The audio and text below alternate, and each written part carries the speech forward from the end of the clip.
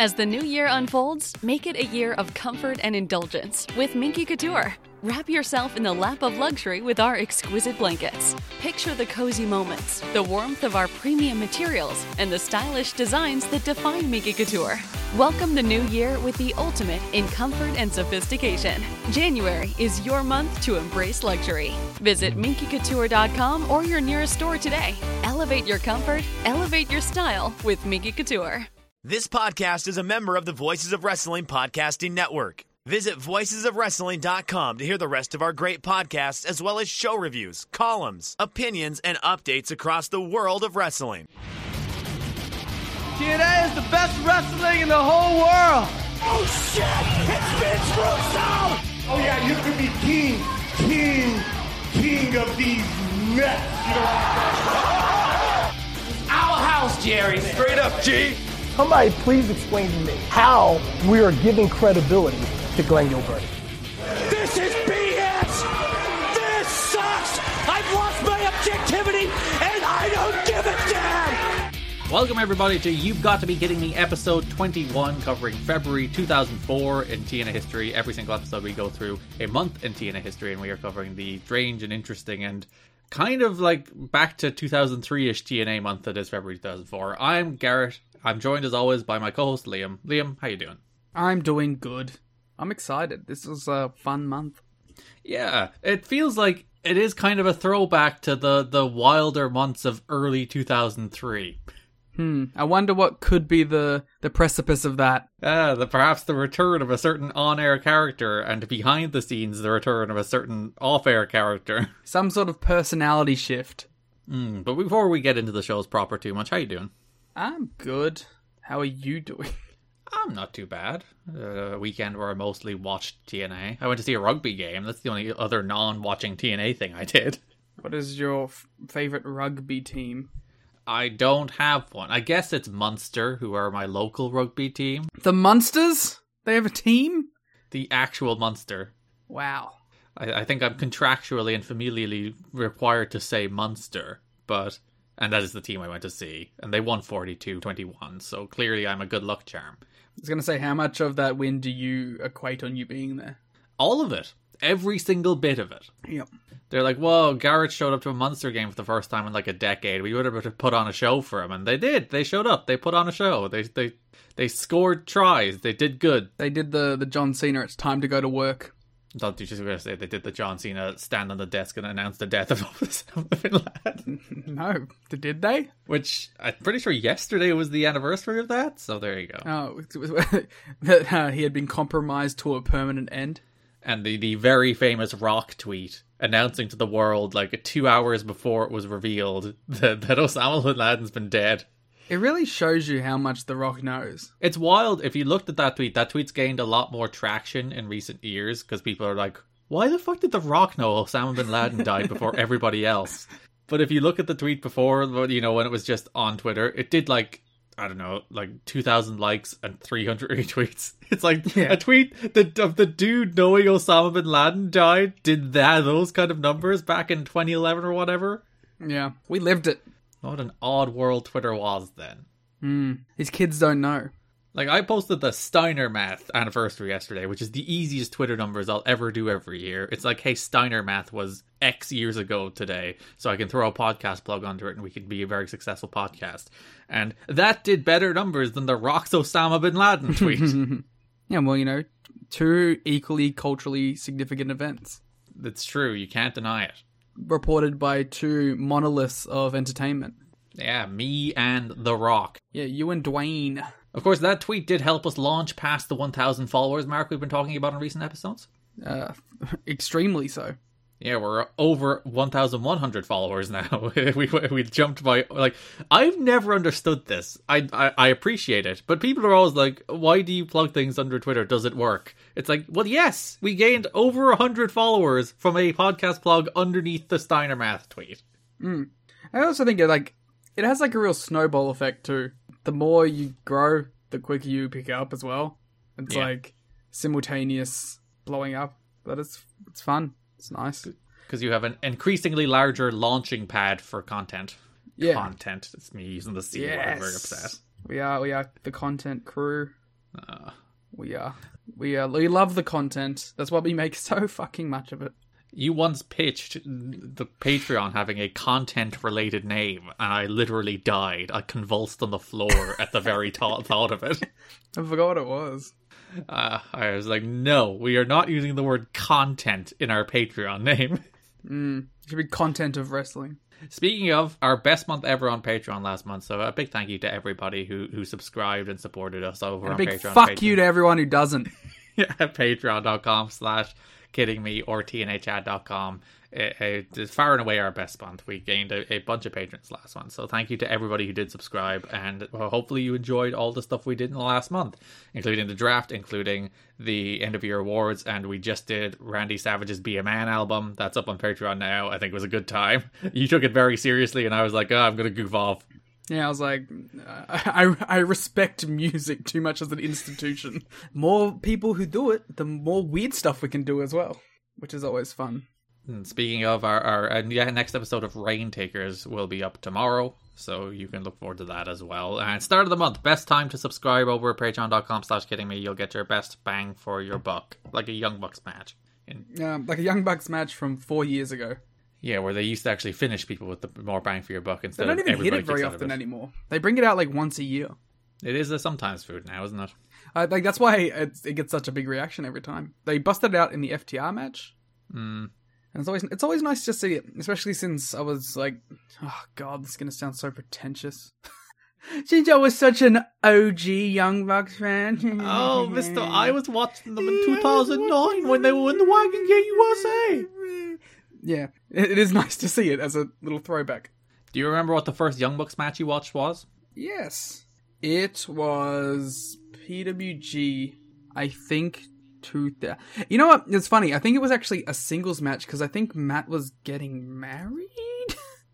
So it was a bowler with just Nick or just Matt in it.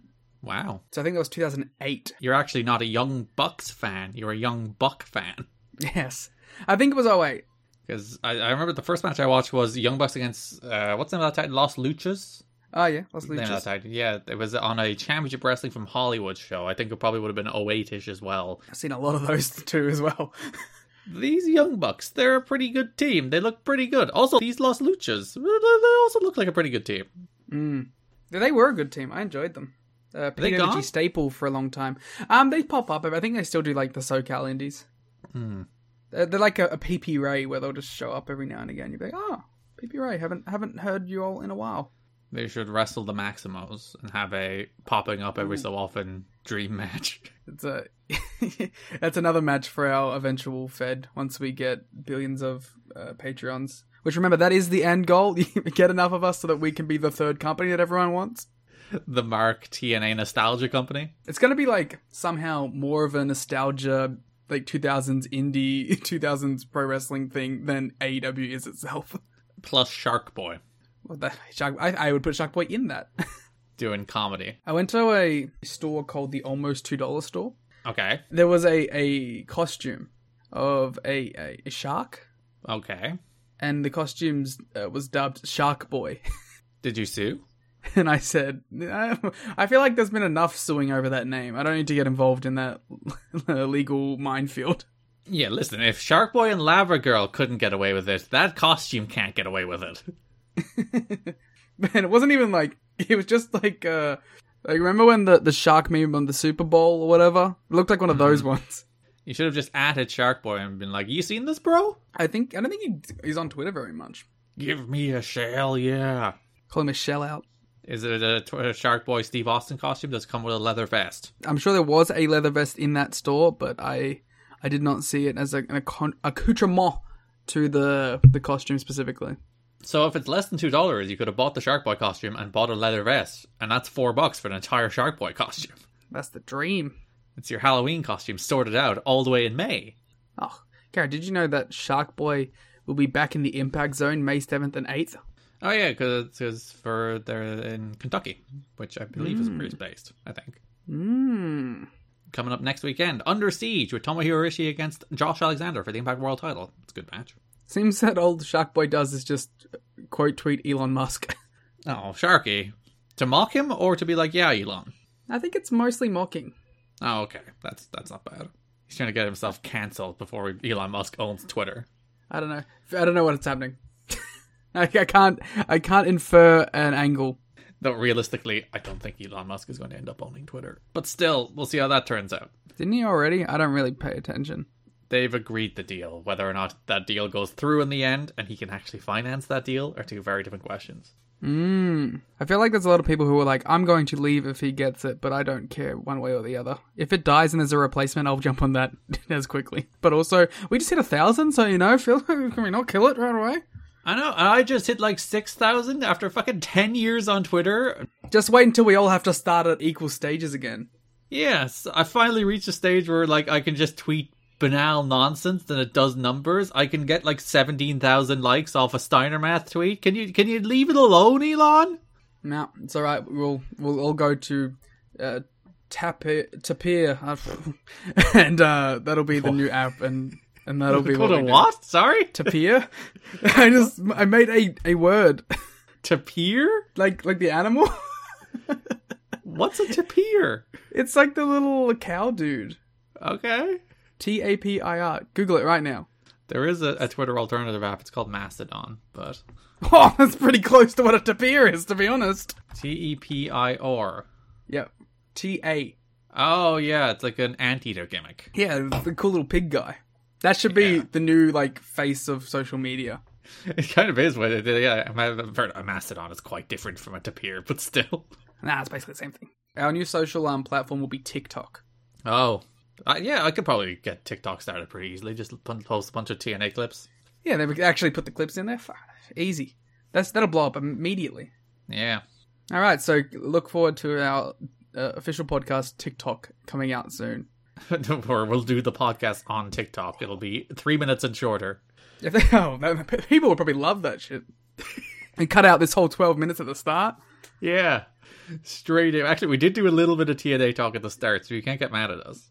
Do people get mad? I don't know if people even want the TNA talk as much. I don't know what they want. What do you want from us? Well, usually every time we finish an episode, it's never like, oh, that was an insightful thing about TNA. It was always like, oh, Liam talking about nonsense while Garrett had to poo during the middle of the podcast. Yeah, it's like, it's always the bits. The pain bow. Or people calling us goofs. Well, we are goofs, to be fair. Yeah, I can't argue that one. But, it's not nice to be said. Whenever someone's like, no, you're stupid, it's like, I know, but you don't have to say it. Yeah, it's fine. Like, I'm allowed to be stupid, man. I'm not being malicious with my stupidity. I'm just cracking jokes, mostly. Only 70% of what I say is stuff I mean. The rest is just stuff that comes out of your mouth hole. Yeah, it's just to make Garrett laugh, mostly. And then if I don't, I'll cut it. That's good. Maybe that's why I don't get so many complaints.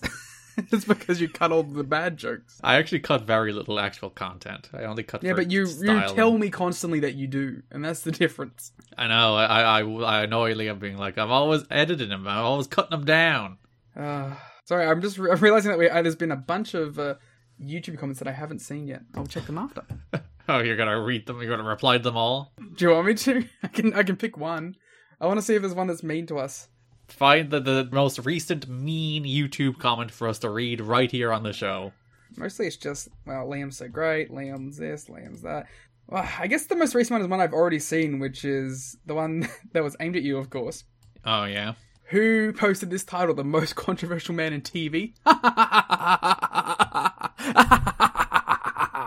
That person, Doc699, does not know the history of television in 2003, where, yes, Johnny Fairplay was the most controversial man on television that year.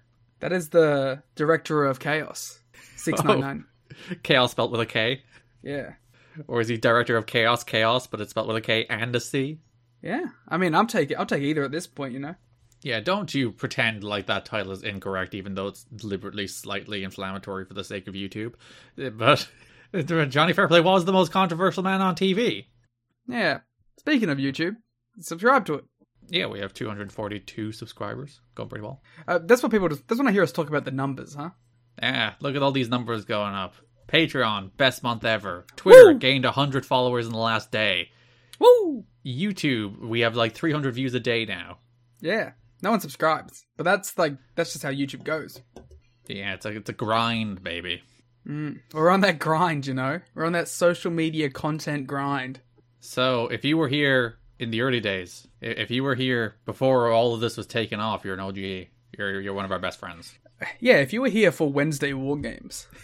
When this show had like 20 followers on Spotify instead of 230. Yeah. It is funny, when you look at that followers number on Spotify, it's like a flat line for Wednesday War Games, and then goes straight up for You've Got to Be Kidding Me. Yeah, to be fair, we were happy with it regardless. It's not like we were going out there like, please, we need to blow up to the highest level. We were just happy to talk about it. It was a cool time in wrestling. And if you're like, I can't get enough of these two, it's all in the podcast feed. You can go back. And you know what else is out there? You want to hear about the Monday War Games, Garrett? You know where you can go to find that? Oh, where can you go, Liam? Oh, TNAchad.com. Wow. And Garrett, if you wanted to hear us do a show-by-show review of New Japan's peak, you know where you would go for that? Oh, where? Oh, TNAchad.com. And if you wanted to hear some not by the numbers, that's a negative. If you wanted to hear some great takes about Rinka King... Some weeks it is a little by the numbers, to be fair. Yeah, well, you know it's Rinka King. You know where you would go, Garrett? Where? You would go to TNAchad.com.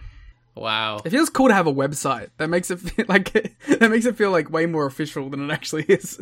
Yeah. A reminder, because this show does have ads now because we're very successful. This entire opening segment is just putting ourselves over.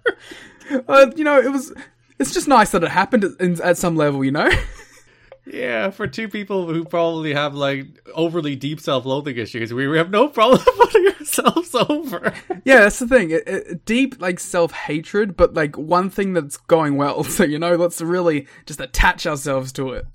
Then once that crashes, who knows where it'll go. But if you would like an ad-free experience, you can go subscribe on Patreon at the $1 tier. Look at the show notes. There'll be a version of the show that is ad-free attached there. So that if anybody that gives us money, I think should get an ad-free show. And they do. So show notes, the ad-free version is attached there if you would like not to hear any ads during the show. Yeah. So with that said, let's talk about the month that was February 2004 in TNA Wrestling, Liam. Yeah, sure. Let's go. It's a weird, wacky month and lots of fun. Some of the best of TNA structure-wise and some of the worst, and maybe not the worst, but highs, lows, and what we've seen before. Let's go! Yeah, I don't think there's anything in this month that I'm like, this is really bad. No, I like this month. I thought it was a lot of fun. Like, I really don't think there's literally anything that I'm like, oh god, I have to sit through this. Like, even like Goldilocks being unhinged is tremendously entertaining. Yeah, I was going to say, why are you pointing out one of the best things of the month there? Like, it's not good, but it's good. I mean, she's the Joker. It's fine. I never include it because it feels like petty bullshit. But literally every month since the start of TNA, there's been like everybody hates Goldilocks. She's terrible. Why is she even employed? Lows like PW Torch. How about shut up? You leave Goldie alone. She's annoying for a purpose now. Yeah, she's a heel. She's a bad guy. She's getting that heat, baby. Yeah. Dick to go would be very proud. Goldie should join the Bullet Club. Oh, the what's the spin of House of Torture? Oh, she'd be a great House of Torture member. Her and Show and Evil. Yes, that's a great Never 6-man champions team right there. Goldie winning the Never belts. Yeah, that'd rule. She could beat Goto for the actual singles belt. He doesn't have it, but sure. Who has it now? Goto was about 4 or 5 champions ago. So, like, it went to Jay White, and then Jay White lost it to Ishii, and then Ishii lost it to Evil, and then Evil lost it to Tama Tonga. Good for Tama. I had no idea Tama had that belt, but good for Tama. Well, he won it like 2 days ago. Oh, okay. And now it is Tama versus Carl Anderson for the belt at Dominion. That's a callback to 2012, if I've ever heard one. Yeah, and if you want to call back to 2012, you can go to tnachad.com. Right in there with the plug. So start with the news notes for the month. The Bound for Glory pay-per-view scheduled for April 4th has once again been postponed. Multiple sources report that the company decided to push the show back because they simply ran out of time to adequately promote the show. Another problem is said to be that the company has yet to sign some of the people they projected as main event players to actual contracts, which made promoting the show virtually impossible. So a reminder, last month they were looking to get Randy Savage. They were also, we'll talk about it later this show when we're talking about the actual stuff in the shows, they were trying to get Chyna to do a match with Johnny Fairplay. I mean, I'm into that. Or Trinity. and neither of those worked out. Last week, the In Demand website began listing the April 4th TNA Bound for Glory pay-per-view on its schedule, including Randy Savage in China, mentioned in the description, by the way. So the date was more than just a tentative date for the show. It was an all-out plan that just didn't come together as they'd hoped. It was still posted on the website as of February 17th on the In Demand website, not the TNA website. Meanwhile, the Kentucky military base that was said to be the leading candidate to house the TNA pay-per-view is not the only site being considered. In fact, the Wrestling Observer reported that that military base actually turned down the show, which might have been a big reason it was cancelled. Yeah, not having a venue, it seems like a bit of a hurdle. Yeah, generally, you can't invite people to a place to watch something if you don't have a place to watch something. Okay, well, we'll have to note that down. This is one of those promotional tips they teach you in promotional school. They're like, have a venue for people to go to. Yeah, day one of business school is have a place. Except if you're an online business, then you don't even need a place. Oh, you could host it in the metaverse. God. We were talking about this before we went on air about how Garrett just keeps talking about the metaverse. I don't understand it. All he wants to talk about is the metaverse. But we were talking about how WWE are eventually going to become a metaverse company that present like Hulk Hogan versus Andre the Giant in the metaverse, and I'm just like, oh, there's nothing I would like less in the world. God, it's gonna be so sick. Yeah, we're a couple of tech bros on this podcast. We had to talk about the metaverse and NFTs. No. No. It's all part of that Sigma grind set I've been referring to. Yes. There are some within TNA who feel that there would be so much red tape involved with holding a show at the military base that it wouldn't be worth the trouble, which is probably code for we couldn't get the military base and we're trying to come up with an excuse for why we're not doing it. Although delaying the event again may give the company enough time to work through those issues, there is some consideration being given to a small 5,000 seat venue in the southeastern part of the country. 5,000 seaters are my favorite.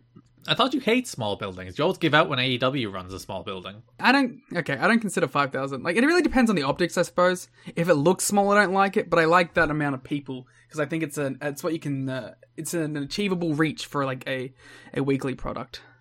But the problem is, apparently, there's not a lot of those kind of sized venues around. America is a very strange country in which they have like 50,000 seater buildings in every small city.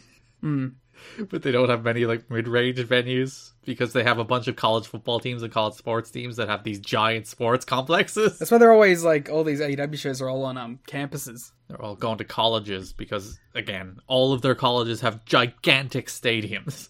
Yeah, that's very impressive. My college has a reasonable little like basketball thing. Mine had the Mardyke Arena, which isn't that big. I don't know how many people can actually go to a game there. Yeah, mine's just, I don't know, it's just like a regular sort of one that has like 2 courts on it. That's about it. Yeah, I think it's just a regular sporting complex. It's like a gym, an all-weather pitch, and some like a big court. gym. There's like a little cafe thing attached to it. That's about it. I think most normal colleges have that instead of like 50,000 seater stadiums. It feels like if I lived on like that campus, all you'd want to do is like fuck around in that building after hours, right? You just go to the giant stadium and run up the steps and steal a chair. Hang out under the bleachers. Oh, maybe that's why all of these American college-based television shows are always like, let's go to the bleachers. Because it's just inherently inviting. So you can hang out there? Yeah. My biggest note is like, I really feel like this constant delaying of Bound for Glory kind of isn't helping the product. Because I think a lot of stories feel like they keep having to be ran on. Even if the plan isn't to like pay them off at this specifically, it just feels like there's no end point for anything. And then things just tend to peter out instead of having a hard end. So I think not having this kind of big pay-per-view blow-off at any point is kind of harming the product a little bit. And it's interesting, by the time they get to doing their first pay-per-view, it doesn't even end up being Bound for Glory. I like that they always wanted to do Bound for Glory, though. People always ask, why is Bound for Glory the biggest show of the year? Here's why. Because they wanted to do it for like 3 years before they even could do anything. Yeah, it took them so they started planning Bound for Glory in October 2003 and they did the first one in October 2005. So yeah, literally 2 years building to the first Bound for Glory. Ironically though, not even the one that they first thought of, because they had Genesis first. Yeah, that was for the special that ended up being one of the early pay-per-views as well. TNA has good pay-per-view names. Victory Road and Turning Point and Genesis and Against All Odds and Unbreakable. Final Resolution. No Surrender. Yeah, it's very like that 2010s, late 2000s, but it suits it. Yeah. Sacrifice. Sacrifice like sounds like something that WWE should have got to first. Especially during the My Sacrifice era. It's right there. That feels like between Backlash and No Mercy, you'd have Sacrifice. On the topic, you were mentioning things that weren't blown off and suddenly disappeared. Don Callis, who has been a featured heel on NWA TNA show, thank you for fixing that typo, by the way. Copy editing PW Torch. It said features first. I noticed that when I put it in the notes last night. I gave a quick read through the notes before I went to bed. I was like, oh, I should fix that. And then he fixed it. So, who has been a featured heel on NWA TNA shows in recent months is leaving the company. Leaving the business. Yeah, he's getting out. He's done. Callis informed the company that he has accepted a job working... That's terribly phrased. He's accepted a job working for blank that will make it impossible for him to appear on Wednesday night shows. We should do more copy editing of PW Torch. I'm going to write a letter to Wade Keller. It's like, hey, Wade, this newsletter thing from 2004 wasn't entirely good.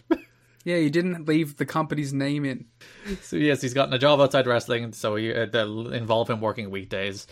He could not pass up the job in favor of TNA, so he's gotten out of the business. Because, as we mentioned on a recent episode, he did graduate with his MBA recently, and now he's gotten his job offer, and he's done with wrestling. I mean, it's sad to see him go, but at least we got the payoff. Well, yeah, because we do get the build this month where they announced the new director of Authority, which is Vince Russo, which we'll get into in the shows themselves. Wow, way to spoil it at the start, Garrett. I know. This is just not burying the lead at all. But the idea that they were basically going to run it back, they were going to do Russo and Callis as the dueling GMs instead of Russo and Watts as the dueling GMs. But Callis left, so they just dropped it, and it's just Russo. Hey, listen, I'll take a Russo in charge. Would you? I mean, as an on-screen character. Callis offered to put over Eric Watts on the way out, but Jarrett nixed it because they had already booked the idea of Vince Russo shocking everyone as the babyface director of Authority, and Callis winning would ruin that planned storyline. And, Watts winning, I guess, is what that meant to be said there. Yeah, that's us copy editing Dave. Jeez, we're fixing all of the dirt sheets this week. Yeah. It was not a priority in 2004. To be accurate. Nah, gotta get it out. Hey, man, that's that 2022 mindset there of just gotta get the content out and see what it actually says. So you will notice that Don Callis beat Eric Watts on the last show of January. He was then there on the first show of January when he was celebrating with Jeff Jarrett, and he was just gone. Ironically, like, he had the same sort of panning out as Eric Watts, who was also just, like, there for the first and then gone. At least they do explain it. There is a line from, I think, Mike Tenay or Don West on commentary in the last show of the month where they say that Don Callis has now been reduced to the role he was hired for, where he is a management consultant and nothing else, and he's been banned from the asylum. So they do kind of lightly write him out. I do appreciate that Callis winning and getting full control actually just meant that Jarrett gets full control. Yeah, and there wasn't even any like pretenses about that. Callis wasn't even like, what about me? It's like, no, Jeff's in charge. But though I kind of appreciate just having a Jeff who can freely be like, this is my company. Like, I don't like this pretending that we don't know who's in charge thing. There is a line in a promo where Chris Harris is like, you don't own TNA. It's like, no, Chris, he does. He does own TNA. Quite literally, for now. At least part of it still. He's not majority shareholder anymore, but he does own a percentage of the company. The word in most circles is that there are no longer any discussions between TNA and WGN. TNA is said to be looking at alternative television deals that they have deemed as more cost-effective. Fair enough. It's funny that like this is an era when everyone's paying to get on TV, and now TV's paying wrestling to please stay on TV.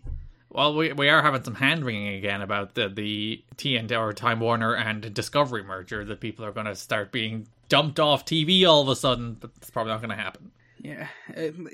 Let's dump off the program that's consistently the most viewed thing on its night besides sports. Wild Thunder was the most watched show on TBS when it was cancelled, so... TBS! They're going to come for Dynamite now. They're going to do it again! Where do you want to see it if they do get kicked off the TNT TBS? Ignoring, there's some speculation that they actually have a financial interest in the company itself, but if they were to go to another platform... They'd be fine. Well, what a wrench in the gears of everyone's prediction if Disney got to AEW first. Disney bought out Tony Khan. He would never do that. Unless he got a giant paycheck from it and then started another company immediately after with it and got everyone to jump. You see, what he'd do is he'd sell AEW, but he still owns Ring of Honor personally, so he'd just keep Ring of Honor going. He's already setting it up for it. Yeah, he's thinking for the future. Wow, I now like the idea that Ring of Honor is actually his backup plan if he ever gets a deal too good on AEW. He can sell AEW, it's like, yeah, have it, but I'll keep my Ring of Honor thing over here. And he gets the Ring of Honor stock up to a similar level, so it's not even that much of a trade-off. My man, he's working. I gotta respect that. That's my new favorite theory now. I'm gonna choose to believe that as fact. So if you remember, TNA was trying to pay to get on WGN. There was said to be a done deal to the extent that they started promoting it on the December and January shows. That fizzled out, and now the deal is dead. Basically, it seems it cost too much money and they didn't want to do it. Yeah, because didn't they have to pay like a certain amount per episode or something too? It was like $50K per hour, and then they were looking at potentially $25K for a half-hour slot, and then they moved on from it altogether. One day they will get on television. Just you wait. One day relatively soon. For the 8 shows a month. Yeah, Liam's very much looking forward to the period between June and September, when there's an Impact every week and a weekly pay-per-view every week. I just hope everyone's prepared for me to somehow have less notes on things. There is another note about TV, because even this month there is the beginning of rumors that they're going to land on Fox Sports Net, so that starts this month. Mm-hmm. And that's where they end for a brief period. The D'Lo Brown bobblehead dolls have been the butt of numerous jokes around the office because they have sold so poorly. I mean, okay, I feel like first of all we need to invest in D'Lo Brown bobbleheads. Yeah, I would have bought a D'Lo Brown bobblehead. I still would. He's D'Lo Brown. He does the head thing. Who doesn't want a D'Lo Brown bobblehead? What's wrong with you people in 2003? They're too cool for it, I guess. Yeah, they're like, no, I don't want my D'Lo bobblehead. I'm not the real deal. Looking at the real deal now. Were you one of the people that thought he said real dude? No. For the longest time in my life, I thought the lyric of that song was, dude, you got the real dude now. Dude, you got the real dude now? Yeah. No. Don't you pretend like that's a lyric too nonsensical for our wrestling theme song. We just listened to the entirety of Macho Man's album. Yeah, and somehow it was more concise than dude looking at the real dude now. Because he's the real dude now. Dude. Are you saying that D'Lo Brown's not the real dude? I guess I'll accept it. He is the real dude now, dude. Yeah, he's the real deal dude now, dude. Okay, we're done with this. Move on to Bret. Bret Hart had a chance to see AJ Styles wrestle in person for the first time and wrote about it in his Calgary Sun column last weekend. A quote from Bret: "I was impressed by a young TNA wrestler named AJ Styles. It's been a long time since I've seen wrestling this good, in my opinion. AJ Styles might be the very best young wrestler in the business today." Come out of retirement and face him at Bound for Glory, Bret. In 2004? Yes. Or 2022? Yes. I'll take either. I like Bret just being like, hey, I like this young wrestler. Yeah. He does like some ROH stuff in a bit, right? Is it soon? I know he does some stuff in like 2009-ish, doesn't he? Yeah, that's soon. Time so fleeting. I'm not sure if he does anything in the early days. I know, that's what I meant, I think. So, he'll get to see more. Well, and by then AJ's not in Ring of Honor anymore, but sure. I don't know. Bret's confuddled me.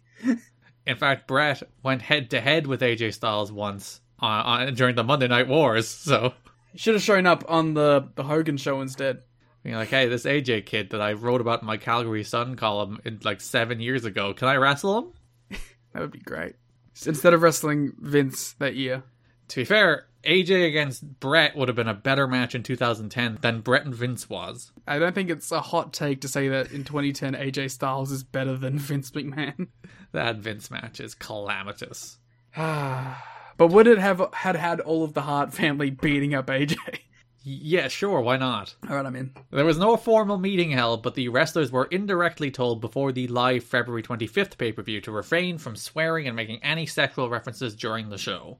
Booker Dutch Mantell made this point clear to several wrestlers as they produced their promos. Meanwhile, the TNA dancing girls were given the night off, which was incorporated in the story. We'll talk about that later. And Lollipop, former dancer who currently appears as Johnny Fairplay's valet, was told she couldn't have a lollipop in her mouth because it was too sexually suggestive. I threw my PlayStation through my window. Lollipop has had her gimmick taken away from her. She lost her gimmick, but she still has her high spot.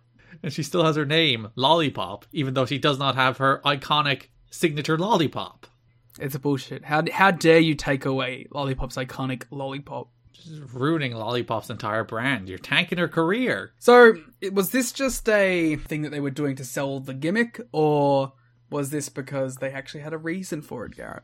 The wrestlers were under the impression that executives from a potential network, Fox Sports is heavily rumored as the possible home for TNA, were watching the show and had made it clear to Panda that they were only interested in a clean product. So they were even like, this isn't the first time they've rolled back on the raunchiness. They did this last summer as well, where they actively rolled back on some of the more like out there elements of the show, like roll back on the cursing, roll back on the swearing, roll back on all the sexualized angles and the homophobia and all the racism that was all over the show for a while. Censorship running crazy in 2004.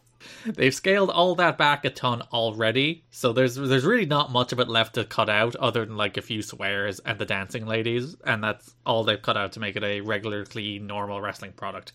That, as mentioned, they did incorporate that into the story by Russo's cleaning up TNA. Finally, we're going to get our TNA Fox Sports based product.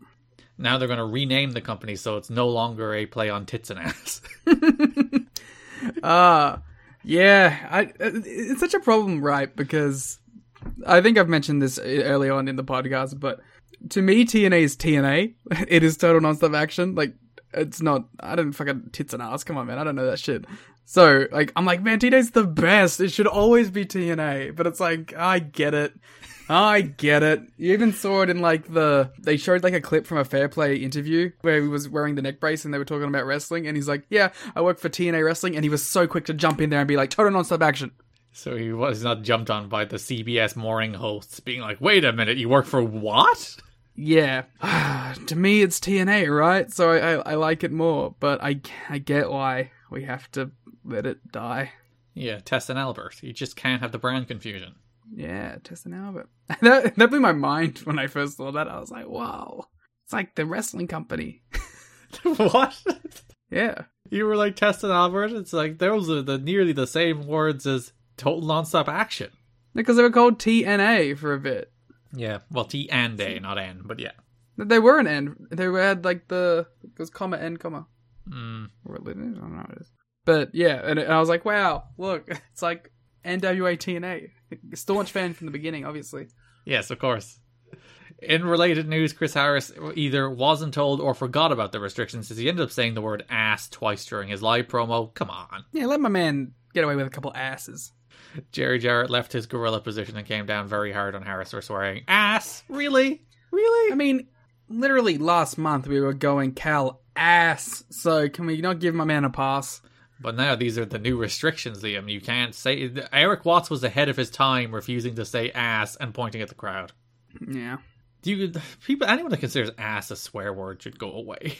It's like people who consider hell or damn a swear. These are just normal words. Like people who consider fuck.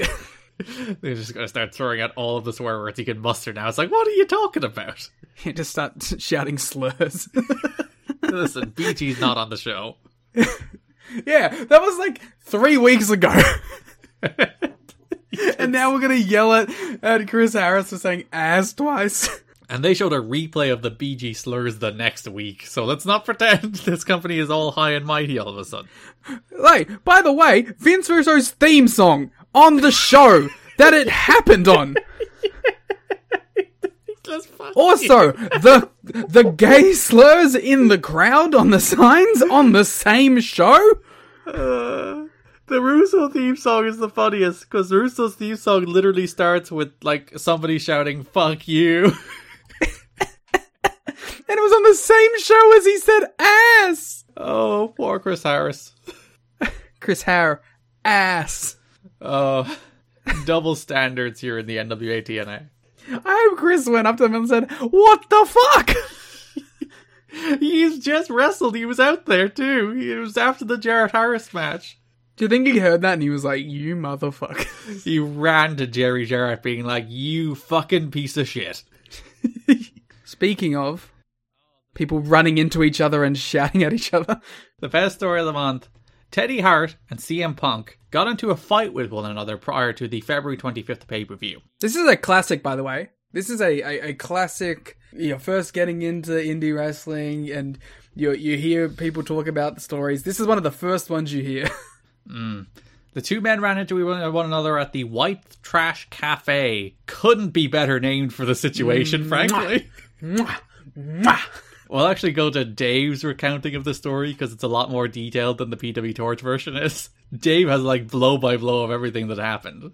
He probably got it from Punk. Well, dude, there's like two versions of this. There's a version that came out pretty quickly that was like Punk kind of won the fight or it was a draw. And then there was every other version of the story that came out after that, which is Punk got his ass kicked by Teddy Hart.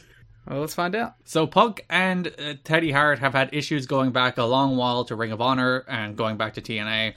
Punk wrote a very long live journal blog about why he hates Teddy Hart. If you'd like to read the whole thing, it's in the show notes. You can also just go to Punk's live journal and read it. It's there too. That's still online, remarkably. It's amazing to me that that's still online. Well, you can also go find, I think Samoa Joe's live journal is up as well. So, like, the bones of why he hates him is that he thinks he doesn't respect the business, he doesn't respect wrestlers, he's unsafe, and he has a big mouth. He keeps on talking and making shit up. One of the reasons he hates him is, like, he said he did a 30-foot moonsault off a cage, and he's like, that wasn't 30 feet. It's like, come on, Punk, you're a wrestler. Let's not give out about these things. Yeah. He hates Teddy Hart. It's literally 3 pages of the show notes is that live journal blog about how he hates Teddy Hart. Actually, my favorite part of that is that he's like, oh, you said you're drug free? Well, you were asking where you can get drugs at TNA. Yeah, that was a good one, because that was also in one of the shoot interviews he did, I think. He brought that story up as well. Hate each other. Not good friends at all here to CM Punk and Teddy Hart. So, those close to Punk say he hates Hart with a passion and probably does even more now. Hart was wearing headphones. This is at the White Trash Cafe, of course, which many think he doesn't even have on. He just puts the headphones in for the sake of it. I do that sometimes, to be fair, because I don't want people to talk to me. Yeah, he didn't want Punk to talk to him. He was smirking before Punk bumped him, and Punk made a comment, and Hart either couldn't hear it because of his headphones or pretended not to hear it. When Punk repeated it, they ended up outside the cafe. The two were talking, with neither shouting at each other. Eyewitnesses did see Hart take off his headphones, and then Punk slapped him very hard. Punk probably figured that would be it, but didn't realize that Hart has boxing training, and Hart responded with an overhand right that decked Punk. Hart got in 2 more shots on the ground as Punk had a black eye and a goose egg before Sabu, of all people, jumped in and broke up the brawl.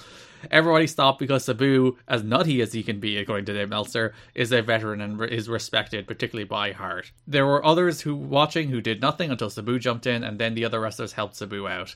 As they were being separated, both started yelling at each other with the "you want some more" type. Punk, who lost a little face because he started the fight and got the worst of it, was saying later that he was going to get him before the day was over, until the people in the company made it clear that if he tried to, he'd be gone. Since Hart came in with the skepticism, the only reason he wasn't fired is because there were many eyewitnesses who all, including those who hate Hart, said that Punk started it, and the only thing Hart could possibly be faulted for was smirking. And Don Harris sat them both down at the show, being like, what the fuck is wrong with you? You're grown adults. Stop fighting. Thanks, voice of reason, Don Harris. Voice of reason, Don Harris. Just sitting the two lads down, being like, no fighting. We are civil in this world. We respect each other. Yeah, that's a big one. It's not technically what led to the end of Punk and TNA. We'll talk about that in March and April. The thing that does directly lead to Punk no longer appearing in TNA is coming up very soon. And choices had to be made or were made for them. But this did lead to Punk being pulled. He was supposed to have another match against Raven in March, but that was pulled, and Punk stopped appearing for a few weeks, even before all that went down with Rob Feinstein went down in April and March. So this is the end of CM Punk and TNA. February 2004 is his last match. Well, let's leave it till we actually cover the match to talk about. Yeah, we'll talk about the Raven and Gathering stuff later. But yeah, he got in a fight with Teddy Hart, and he lost.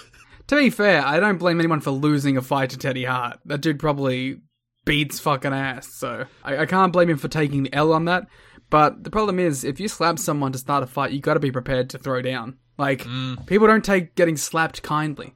They don't. Usually it does result in a fight. And usually the person who throws the first blow has a strategic advantage and shouldn't get their ass kicked.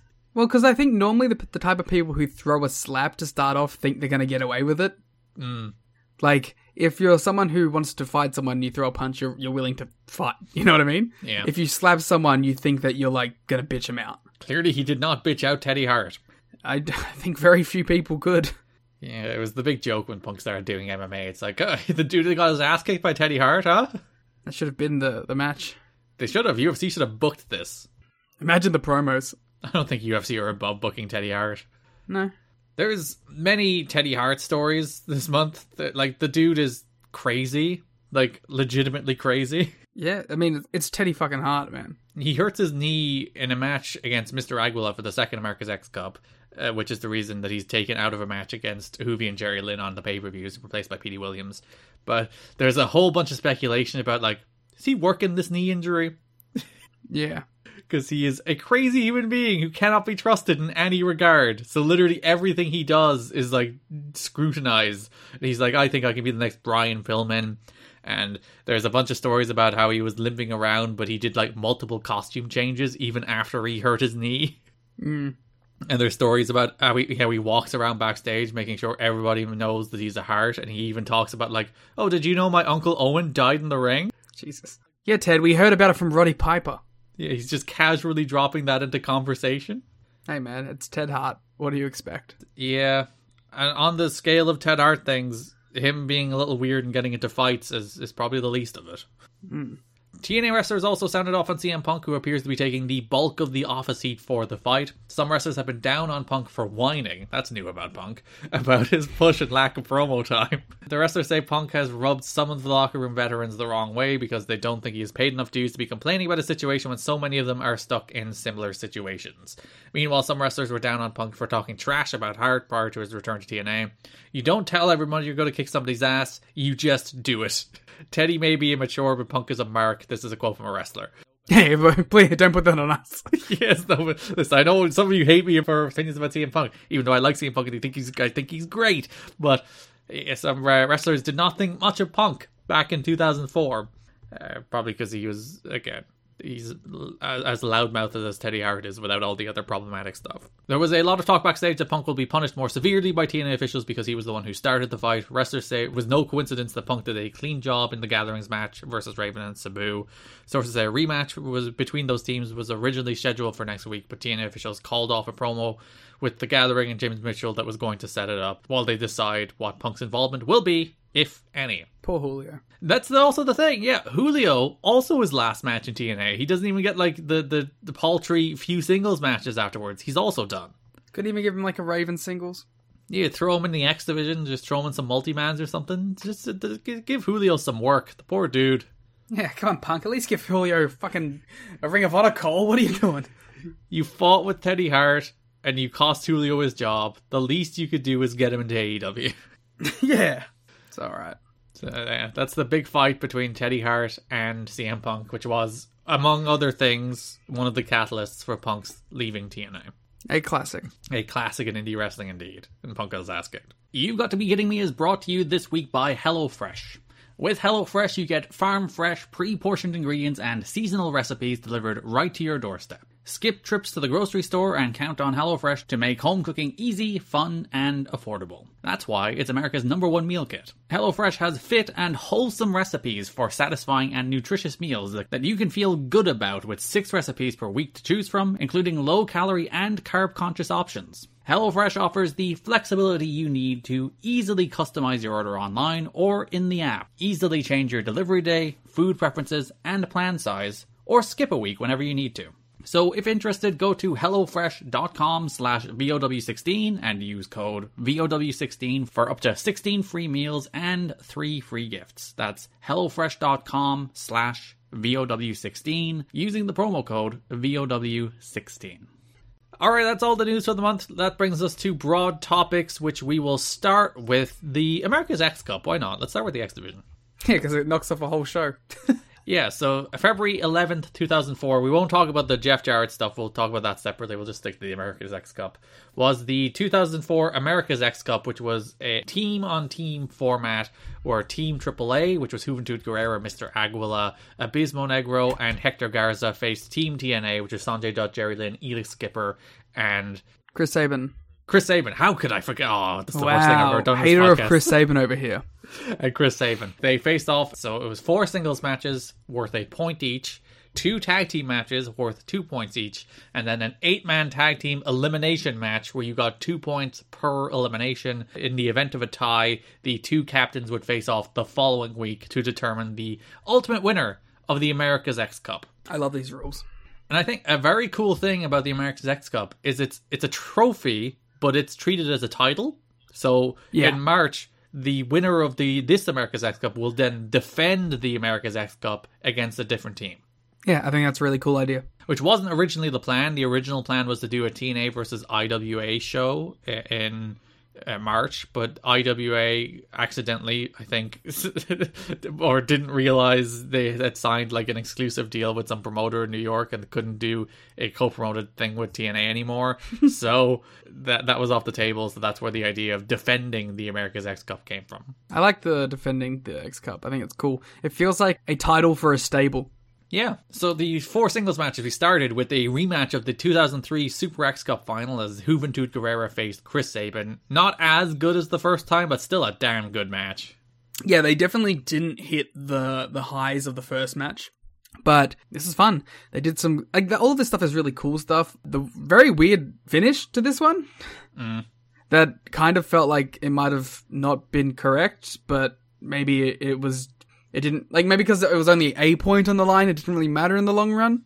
But Juvi hits a Juvi driver out of nowhere, and Sabin kicks out? Maybe this was just to protect Sabin because he's the champ? Yeah, I was thinking that, because this match is relatively short. I think it's 10 minutes. Whereas their last match was over 15. And maybe it was edited, maybe it was cut down, maybe there's something worse in there. But yeah, it's very weird. Where it's Juvi just hits the Juvi driver, counts 1, 2, Sabin kicks out right on 3. So there is some maybe he didn't kick out thing. But yeah, it's very strange. But it was counted as 3. Juvi beat Sabin with the Juvi driver. AAA go 1 up. Weird finish. But these two in general, just outrageous chemistry together. Except for the finish, apparently. But yeah, they had this good little streak of just dropping each other on their heads, which is cool. Sabin had control, and Juvi just took it right back with the Juvi driver and won. But my guess here is that maybe they just wanted to protect X Division champion Chris Sabin. But they didn't kick out on 3. Yeah. But there were interviews with both teams beforehand. While Jerry Lynn was talking to Elix Skipper was like, "This is our house, Jerry," and Lynn was like, "Straight up, G." Straight up, G. Every time I've watched it since, I just laugh. Yeah. It was real 2 highlights here. A tale of 2 stories, because Lynn cut this pretty good promo with the straight up G in it, and then AAA was complete chaos. Yeah, so Armando Quintero was interviewing AAA, and he's translating for them. And my favorite part of this is Juvi does this really long promo. He talks for a minute, and you can tell Armando's like, stop. I need to start translating. I can't remember all of this. Please stop talking. And then his translation was 10 words. Yeah, he's like, Juvi said they're going to win tonight. And then Juvi walked away. He's clearly upset about it. He's like, you being edited on this podcast. He's like, don't you censor my art. I am the Juventud Guerrera of this podcast. And then Garza also said that they're just going to win. Yeah. So speaking of Garza, the second singles match, Hector Garza defeated Sanjay Dutt in what was a remarkable squash match. Yeah, I liked this match. It was just Garza beating the hell out of Sanjay. He killed him. He gave him absolutely nothing. Yeah, and it just beat the hell. Is this where Sanjay got the chest that we made note of in the first episode? It must have been, yeah, because there's chops, and there was actually a note that apparently Sanjay was upset. Actually, no, it was Juvi, I think, that chopped his chest in the tag match as opposed to this match. There's a note about Juvi and Sanjay later, which we'll get to. I like Mike Tenay on commentary being like, Hector Garza was one of the most misused wrestlers in WCW. My favorite thing about that was as soon as he said, like, Hector Garza in WCW, I knew that his next sentence was going to be misused. I could tell from the inflection on his voice what he was about to say about Hector Garza in WCW. It's like, Hector Garza, as a guy who looks like this and can fly like that, should be a big star, and they dropped the ball with him and they didn't know. Yeah, unlike TNA, which will use him perfectly, world champion, top guy. They did intend to. They always intend to. Well, no, it wasn't even the booking that got in the way this time. Yeah.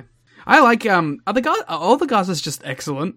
Like, is that just a family that's like, if you're a Gaza, you're born with it and you're gonna be good? I didn't like Angel Garza that much. Until he went to NXT and he had those matches with Leo Rush, I'm like, fuck, he's great. Awesome. Yeah. Because, like, his TNA stuff is fine. It's nothing special, but it's nothing bad. He's just pretty good. And then he goes to have those Leo Rush matches, and like, God, he's great. Yeah, really good. I just, and then you see Hector here, and you're like, wow, he's awesome. He did do the FTR powerbomb off the ropes into a sit-out powerbomb. Mm-hmm. Except that he kind of missed the ropes with Sanjay's back, and you could see it was mostly Sanjay's head that hit the ropes. It's cooler, in my opinion. Sanjay having a bad night. So Garza had Sanjay pinned twice. He pulled Sanjay up both times and then just beat him anyway with the tornado. Yeah. Good stuff, though. I really liked this match. I thought it was a ton of fun.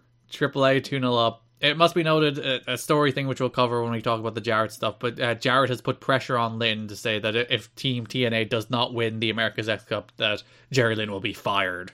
Mm-hmm. He said he'll be in breach of contract if he doesn't win. That's their favorite thing. Everything is a breach of contract. To be fair, I like it though. It puts like a reason beyond. Like it gives Jarrett an out for getting rid of him that makes a little more sense. It's like when you signed, you said you were going to win, so win. So speaking of Jerry Lynn, he had to turn it around. They're 2-0 down. He faced Mr. Aguila in a match I enjoyed a lot. I thought Mr. Aguila had a very good showing in all of these matches. I did. All right, I agree. I thought he had a good showing. I was mostly distracted by his ass cheeks that I could see through his goddamn gear. Nice. His gear has a bunch of holes in it. I am personally a fan of Mr. Aguila getting his butt out. And he has like a bright red thong under his gear. Yeah, all power to him. But I just thought it was a part of the design of his gear for like half the match. And then I was like, wait a minute. and I'm like looking at him like, that's his ass cheek. That's his shoot butt. Yeah, that's his for real shoot butt. His real butthole. Yeah, and I was like, wow, I just didn't expect this. I'm here for sexy S.A. Rios, Liam. I mean, sure. I like that his gear is light up. Glow-in-the-dark gear. Okada getting his ideas from this, clearly. He's watching his America's X Cup. He's like, Yeah. Oh, no, he actually got the idea from Taichi, who later competes in a World X Cup this year. Wow. Does he compete against Mr. Aguila? I can't remember is Mr. Aguila on that Team Mexico. We'll have to. That'll be a time to find out. Did Taichi steal the pants ripping from Hector Garza? Yeah, God, all of this is coming together. All of these New Japan characters stealing things from America's X Cups. Wow, makes you think. So Jerry Lynn and Mr. Aguila renewing their big rivalry from WWF Jacked. Oh hell yeah! They had a couple matches on Jacked before they wrestled here. I want you to do some written reviews of those matches for the Patreon. Sure, I'm sure Monsoon Classic has posted them on YouTube. If they're there, I'll watch them. Hell yeah. Mr. Aguila did a real rad dive over the post. There's some this show is great.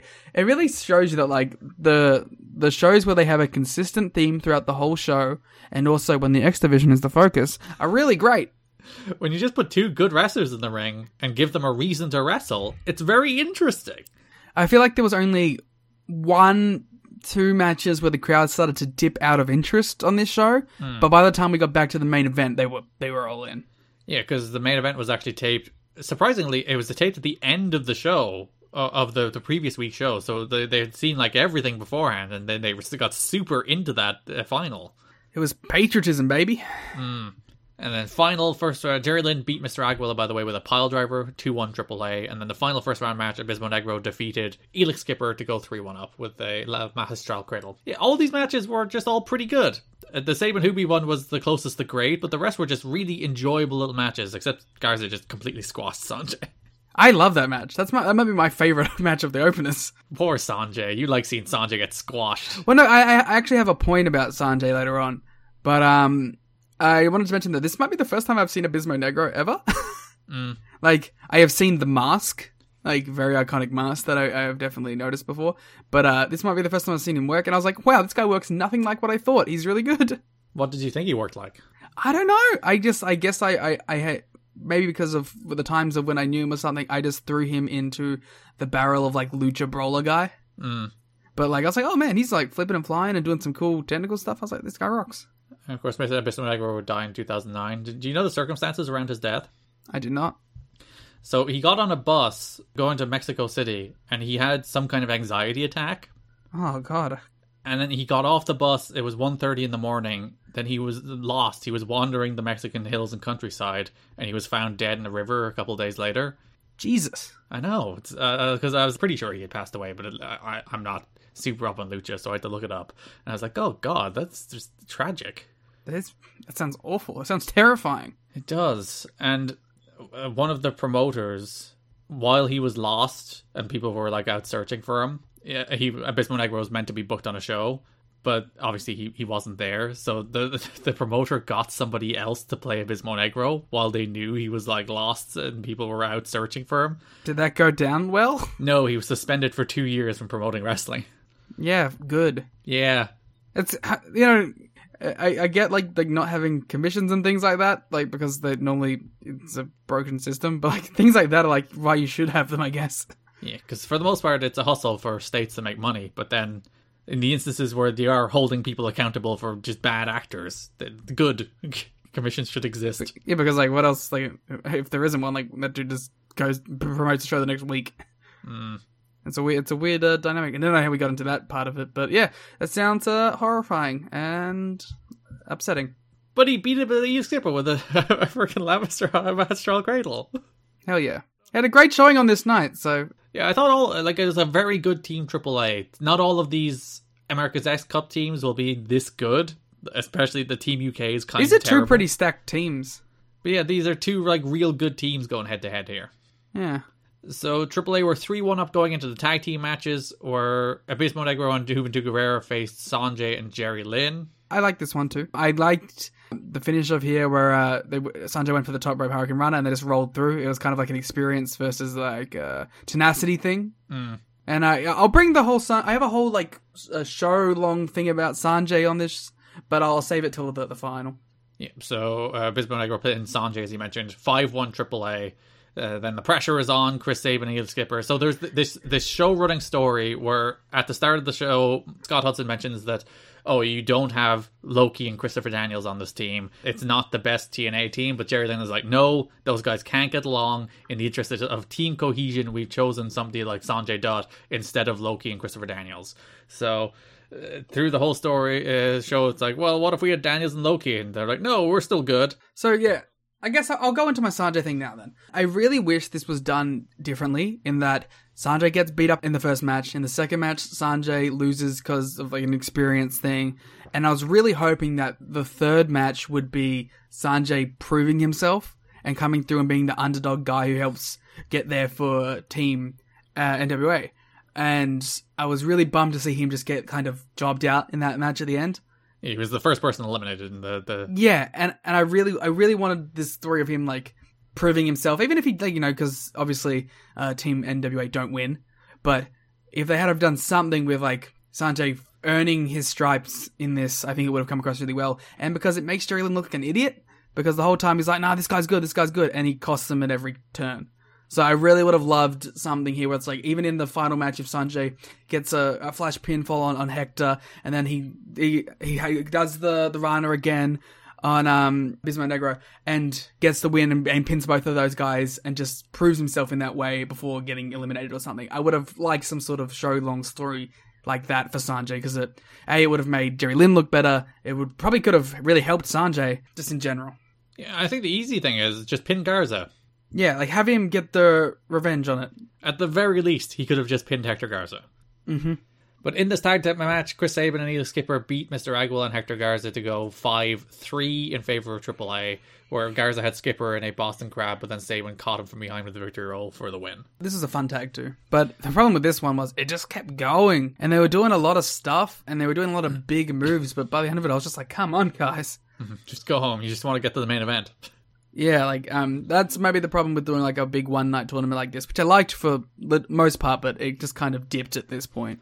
And you're seeing everybody wrestle 3 times. Yeah, but it's actually kind of impressive, though. Well, it's spread over 3 weeks. They didn't actually record this in one night. Why are you going to ruin it for me? I'm ruining the magic. I'm ruining kayfabe for you. I know. I was like, man, wow, like, you went out there, they did this all in one night. Must have been hard. Exposing the business. I'm sorry. Yeah, shoot trash. So, main event, Team AAA faces Team NWA in an 8-man tag team elimination match. I love this match. I thought this match rocked. This match rocks not only because I think it's a really cool concept. I liked the points per elimination stuff. I think that was really interesting. Everyone in here at this point had already worked with each other, so there was like some sort of chemistry building with everyone. I think the final 2 was really awesome. And just the crowd being so into it. Yeah, I thought Mike and Don were fantastic on commentary as well. As 2 guys who are like total homers, the total like rooting for the NWA team, and like unabashedly, not like being like, oh, you know, we have to be unbiased. It's like, no, we're going to root for our guys. And they were living and dying by the near falls and living and dying by Team TNA making a comeback. And I'm sure because they had AAA commentary, like the Spanish commentary was probably the inverse of it, of the rooting for AAA. So that was probably fun on the flip side if we had access to the Spanish version. I love that kind of stuff. It's like when they did the New Japan versus Noah Wrestle Kingdom show. And you listen to the Noah English commentary and they're all like putting over the Noah guys and kind of burying the New Japan guys. And you listen to the New Japan commentary and they're putting all over the New Japan guys and kind of burying the Noah guys. I love that. Of course they should. Why should they be impartial? That makes no sense. The announcer should be home team guys too. Yeah, I thought this was, just a ton of fun all around. Yeah, so you had some really cool like wacky submission exchange. They did the submission chain, but they made it look like good. Mm-hmm. They did like a dive sequence that ended with a Hurricane Rana onto a pile on the floor, which is like a classic PWG spot these days. But in 2004, I don't think anybody would have ever seen that before. Yeah, that's not a thing that you hit into like 2013 PWG. Yeah. But that's crazy. I really like Hector's tornado from the top to like everyone. Yeah. And that's a big dude compared to a lot of those other guys as well. And he just kind of crushes them. He just does his double spinny thing, spiral drop thing. Yeah. It's basically because the tornado's a moonsault, so it's not technically a trick. I thought that was the spinny deal. Forgive me. So he did like a, I don't even know what to describe it. It's because it's a straight dive, except he does 2 spins while he does it. Yeah, it's like the thing that Phoenix does. Yeah, wiped everybody out. Don West at one stage referred to Chris Sabin as a powerful wrestler. Yeah, he's a power junior. But like powerful in the other sense, as in like powerful. He's a powerful wrestler. Because when he was eliminated, it's like Don West is like, oh, they've lost Chris Sabin. He's one of NWA most powerful wrestlers. It's not wrong. And they're like, yes, you're right, Donnie. He is powerful. He's Chris Sabin. We got another like mini Sabin and Hoovy match tucked away in here as well. We got a mini like Hoovy Lynn thing too. Yeah, and then it came down to Hoovy. So the order of eliminations: Garza pinned Sanjay with the moonsault. The Skipper submitted Abismo Negro with the primetime submission. Sabin pinned Hector Garza with a cradle shock. Aguila pinned Skipper with a shooting star. Hoovy pinned Sabin with a Hoovy driver. Jerry Lynn pinned Mr. Aguila with an air raid crash. And then Hoovy pinned Jerry Lynn with a 911 Hoovy driver, which is a Hoovy driver where he hooks the arm. I don't really have much to say beyond just this is one of those matches you should go check out because it's probably a bit of an underground classic, right? Yeah, no one remembers this. Everyone talks about like the Sabin and Hoovy match from the first Super X Cup. No one remembers this 8-man tag from the first America's X Cup, and it's so good. It's the perfect version of what this match should be. If you have like the spare hour, 30 minutes, just chuck this on. Watch this show and then like skip the post-match stuff and you're fine. Yeah, and you can skip all the backstage interviews in between that tell the Jeff Jarrett story. Yeah, this is a good episode of NWA TNA. I really liked it. Jerry Lynn was upset with Juventud Guerrera following the match that was taped for the America's X Cup, the 4-on-4 tag match. Wrestlers who watched the match say Lynn had every right to be upset because the Hoovy didn't protect Lynn while giving him the 911 Hoovy driver. It's Hoovy's job to tuck his opponent's heads when performing the move, but he neglected to in this case. Lynn did tuck his head, but landed right in his shoulder in the process. You can actually see it. It looks nasty. Mm-hmm. Making matters worse, Hoovy never apologized for it, leaving some to believe that Lynn will have a big receipt for him coming. They do wrestle 2 weeks down the line. They don't seem to fight at all, so it's fine. Then we got the Sanjay note as well. Yeah, Guerrero also lived up to his reputation for taking in-ring liberties with younger opponents. During a match with Sanjay, Hoovy laid chops in so hard that Sanjay's chest was actually bleeding backstage. More than one wrestler noticed Dot's chest and inquired about it, but Dot didn't sell it. Wrestlers say Dot handled the situation the right way and seemed generally excited about working with Hoovy. It's interesting that it's like in 2004 that was like a ooh thing, but now I feel like that's a badge of pride if you wrestle a chop guy. Yeah, it is fun. Well, not fun maybe, but it is interesting to see how those norms change. How two guys go out and lay it into it. I guess if you go out there to be like, let's sink it in, that's one thing. Yeah. If you're going in there with that intent of like, I'm wrestling Walter, let's go out there and beat the fuck out of each other. Whereas if you're going out there and like, let's have a nice little X Division match, and he then starts beating the shit out of your chest, maybe it's a different story. Yeah, because like, what are you gonna do in response, really? I remember it's like in school we used to have a game where you just chop each other. Mm-hmm. It was always fun because like you could either go for it, but then if they blocked it, they get you, and you could like fake it out, and then if they flinched, you could get one with them, and they had to hold their hands behind their back. Nice. And this was like just a 24/7 game. Just constantly throwing chops at each other. Yeah, it was great. That was like year 11 to year 10. I loved it. I feel like you would very much enjoy a game about throwing chops at each other. Oh, I'd like hit people in like the back. Oh, Liam. No. They'd like hit me in the head. This chop game seems to have gotten out of hand very quickly. Yeah, it was fun though. We have some nice knife edge chop to the chest. That's fine. But back chops are a particular low blow. That's. Bro, sometimes like you'd hit like the Phoenix, like the overhand chop.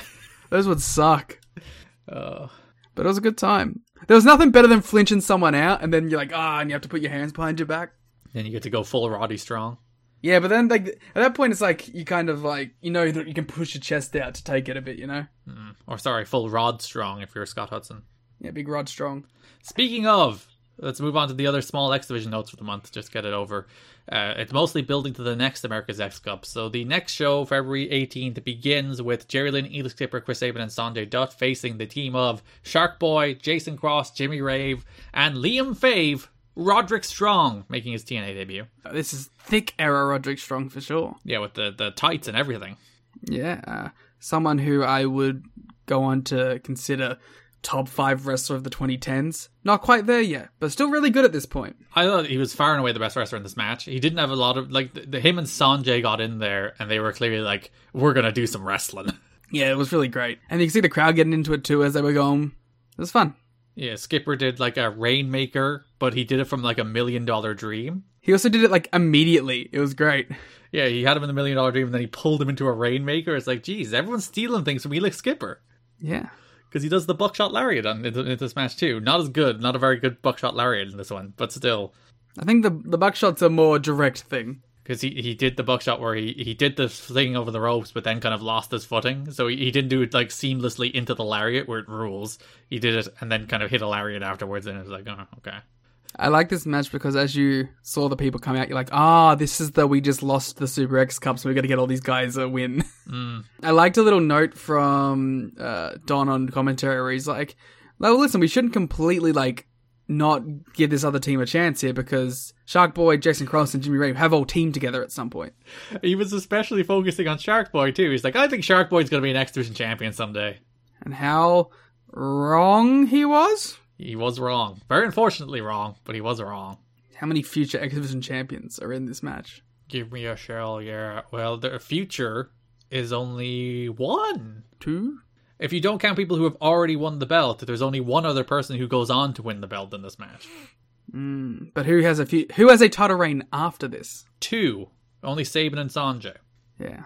Sanjay not for a long time, right? Not until 2017. God damn. And it goes a long story of Sanjay finally getting his X Division title win. Look forward to us covering that in 2032. Scott D'Amore on this show makes his kind of on-air debut. He was in the PCO promo back in December, but that was more of a talking head thing. And this is also, he's in character here. Yeah, this is him actually playing a character on the show. So Terry Taylor, who's filling in for Scott Hudson, who's filling in for Mike Tenay, who was fired, we'll get to that in a minute, is backstage with Scott D'Amore, talking about how there will be the next America's X Cup coming up on March 10th. It will be Team AAA defending their America's X Cup trophy against Team Canada, led by Teddy Hart. The Team Canada team will be Teddy Hart, Petey Williams, Johnny Devine, and famous Canadian Jack Evans. Yep, notorious Canadian Jack Evans. 100% Canadian man, Jack Evans. Canadian rap sensation, Jack Evans. From the heavens. The heavens being Quebec. So Scott D'Amore does a promo here talking about how Team TNA dropped the ball. They lost to Team AAA in their home company, in their home building. It was an embarrassment. So the NWA and Jeff Jarrett, they've all turned to Scott D'Amore to put together Team Canada to take down the team from AAA. So I think this is quite historic because this is like the start of maybe the second most famous TNA stable ever. Who's the most famous, do you think? LAX? Oh, I would have said the Main Event Mafia is probably more famous than Team Canada. I don't know. I really considered Team Canada like a staple TNA thing. Yeah, they were the stable of this era in particular. But like, if you were to ask the general person who had maybe watched TNA to name TNA stables, honestly, I think the Main Event Mafia would come up first. Probably Aces and Eights would come up first too, but Aces for different and Eights reasons. would probably come before LAX and Team Canada as well. Yeah, sadly. But yeah, this is the formation of Team Canada. Yeah, I'm very much looking forward to it. We didn't get like the theme song, but the theme song is coming up. Yeah, so the next week's show, it was Petey Williams, Juventud Guerrera, and Jerry Lynn in a three-way match. As mentioned, it was meant to be Teddy Hart in this match, but he twisted his ankle working a match that was taped for the America's X Cup show that's coming up on March 10th. So he was pulled out of it, replaced by the debuting Petey Williams. And what a joy it is to see Petey.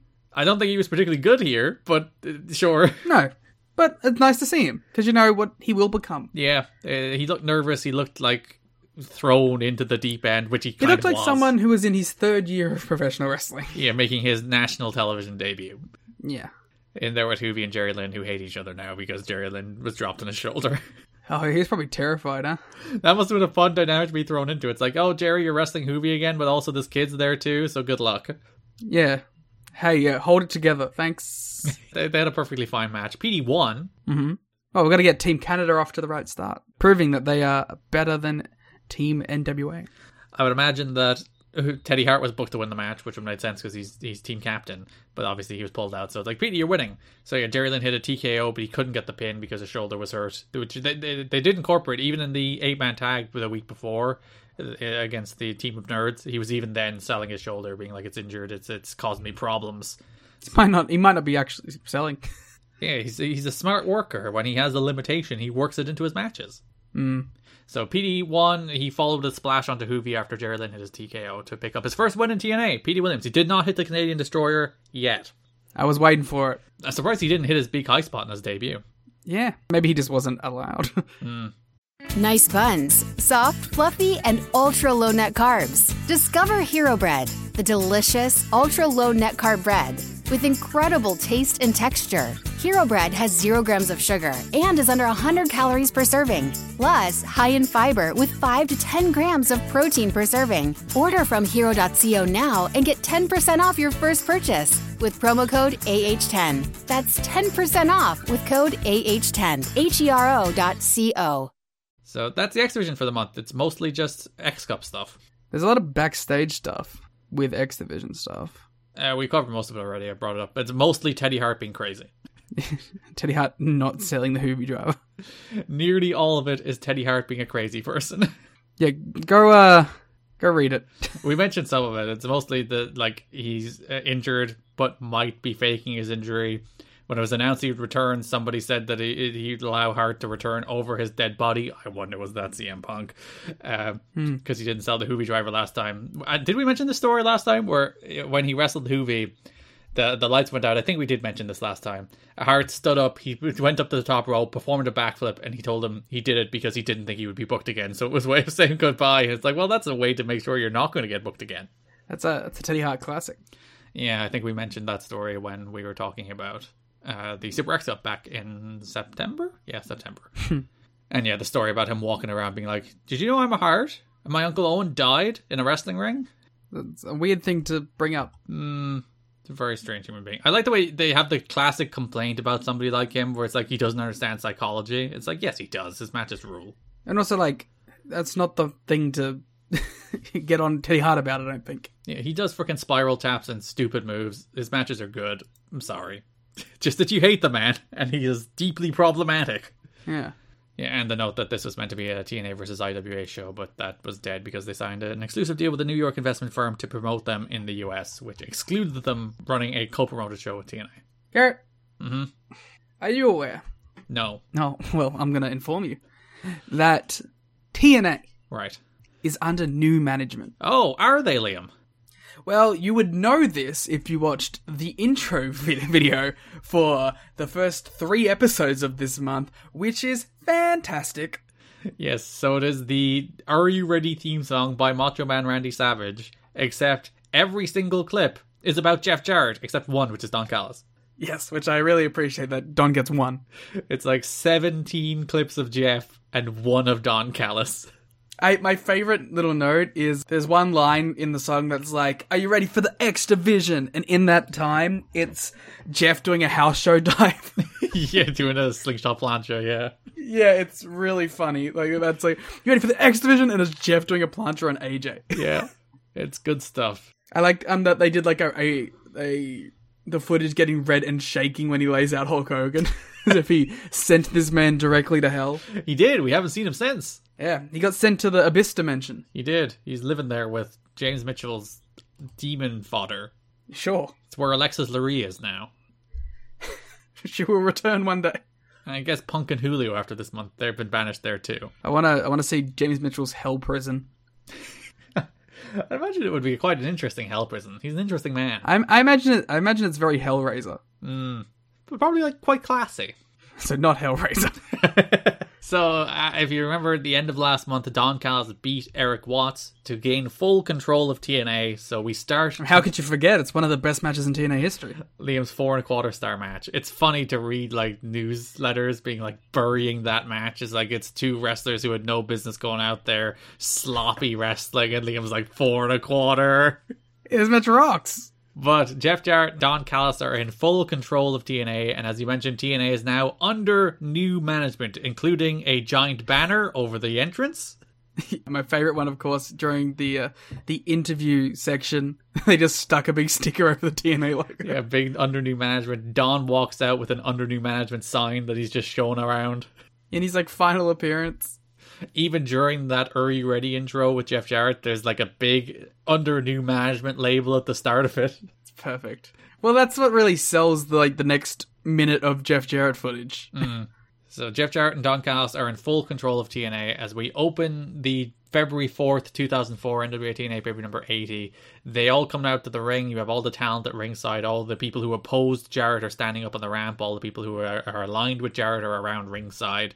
JB introduces Jeff Jarrett, Don Callis, and Johnny Fairplay. Then Jarrett brings out Tom T. Stenenbaum in the flesh. Ah, we finally see the man. So the role of Tom T. Stenenbaum was played by, who was Jarrett's lawyer, was played by an old Memphis manager named Ernest Angel, who caused a lot of controversy more than 10 years ago when he did an evangelist gimmick on the circuit and used a loaded Bible as his foreign object of choice. That's so cool. Rules! This should have been his character in TNA! He would have been the perfect foil and or partner of James Mitchell. Yeah, evil evangelist man with his loaded Bible joining the new church. Yeah.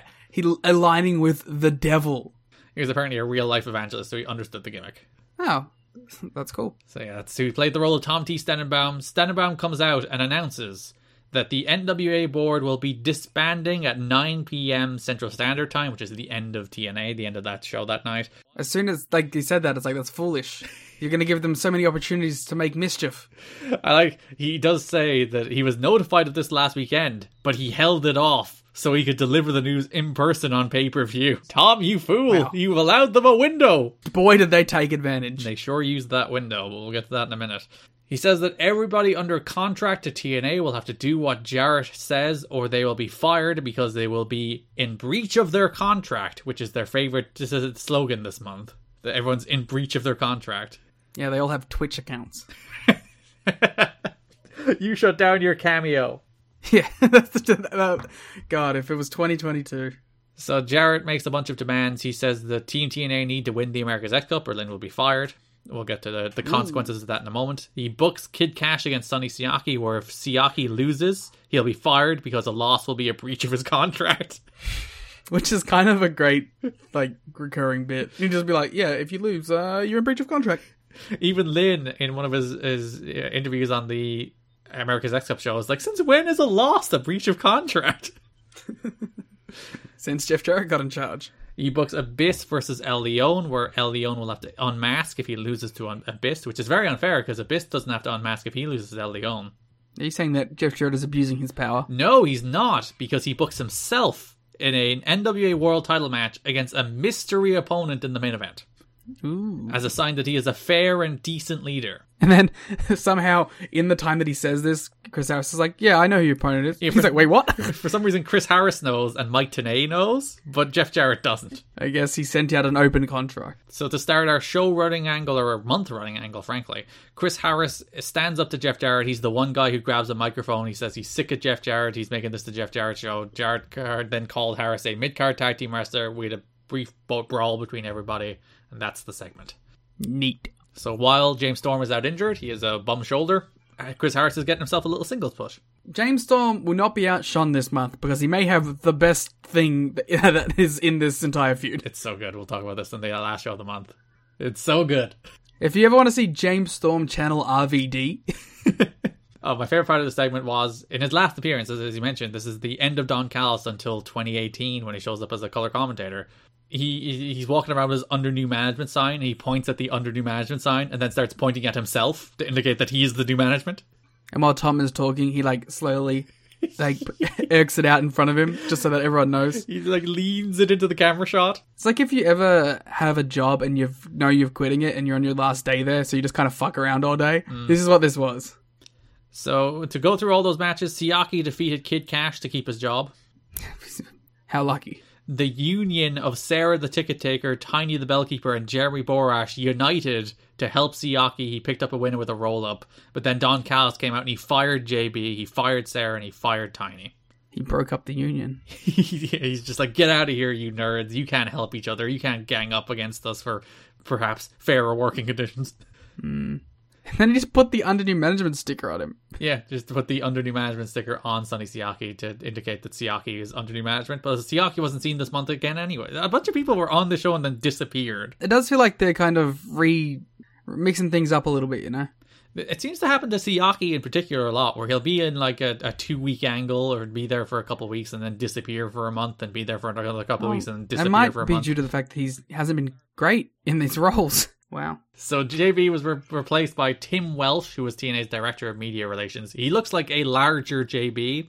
Yeah, fake JB. They went outside and found someone who looks exactly like him but larger and go out there. He looks like he just walked in and ate JB and then became JB. Yeah, he Kirby'd him. But he's just off enough looking that you're like, huh. Just Borash. Elion faced Abyss. It ended when AJ Who ran could out. this man be? Later in the month, he has a tag match, and he's basically just wearing the Apollo gear again. Wait, what? Sorry, he's wearing his own new gear.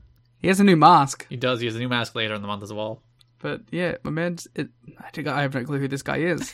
I'm thinking it's Tracy Williams. Yeah, that makes sense. So Abyss tried to unmask him. AJ ran out. That caused the match to be thrown out. Then Don Callis came out and he's like, AJ, you want a title shot?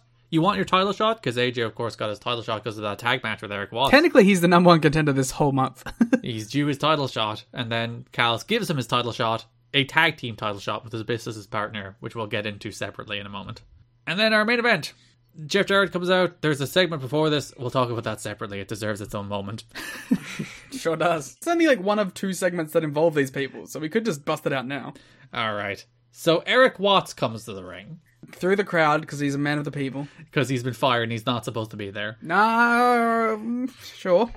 So Watts comes out and he's like, I may not be DOA anymore, but I'm still a wrestler. And Jarrett, I'm coming for you. You remember that time when I debuted and I beat you up a bunch. It's going to happen again. Yeah, remember when I was cool as hell? I'm going to breathe that again. Then he is interrupted by Goldilocks. By the Joker. She has gone full Joker-fied. Yeah, there was this fun moment in the watch along where we were debating which comic book characters equate to which TNA wrestlers. Mm-hmm. And at first we're like, oh yeah, Eric Watts the Joker. And then we're like, no.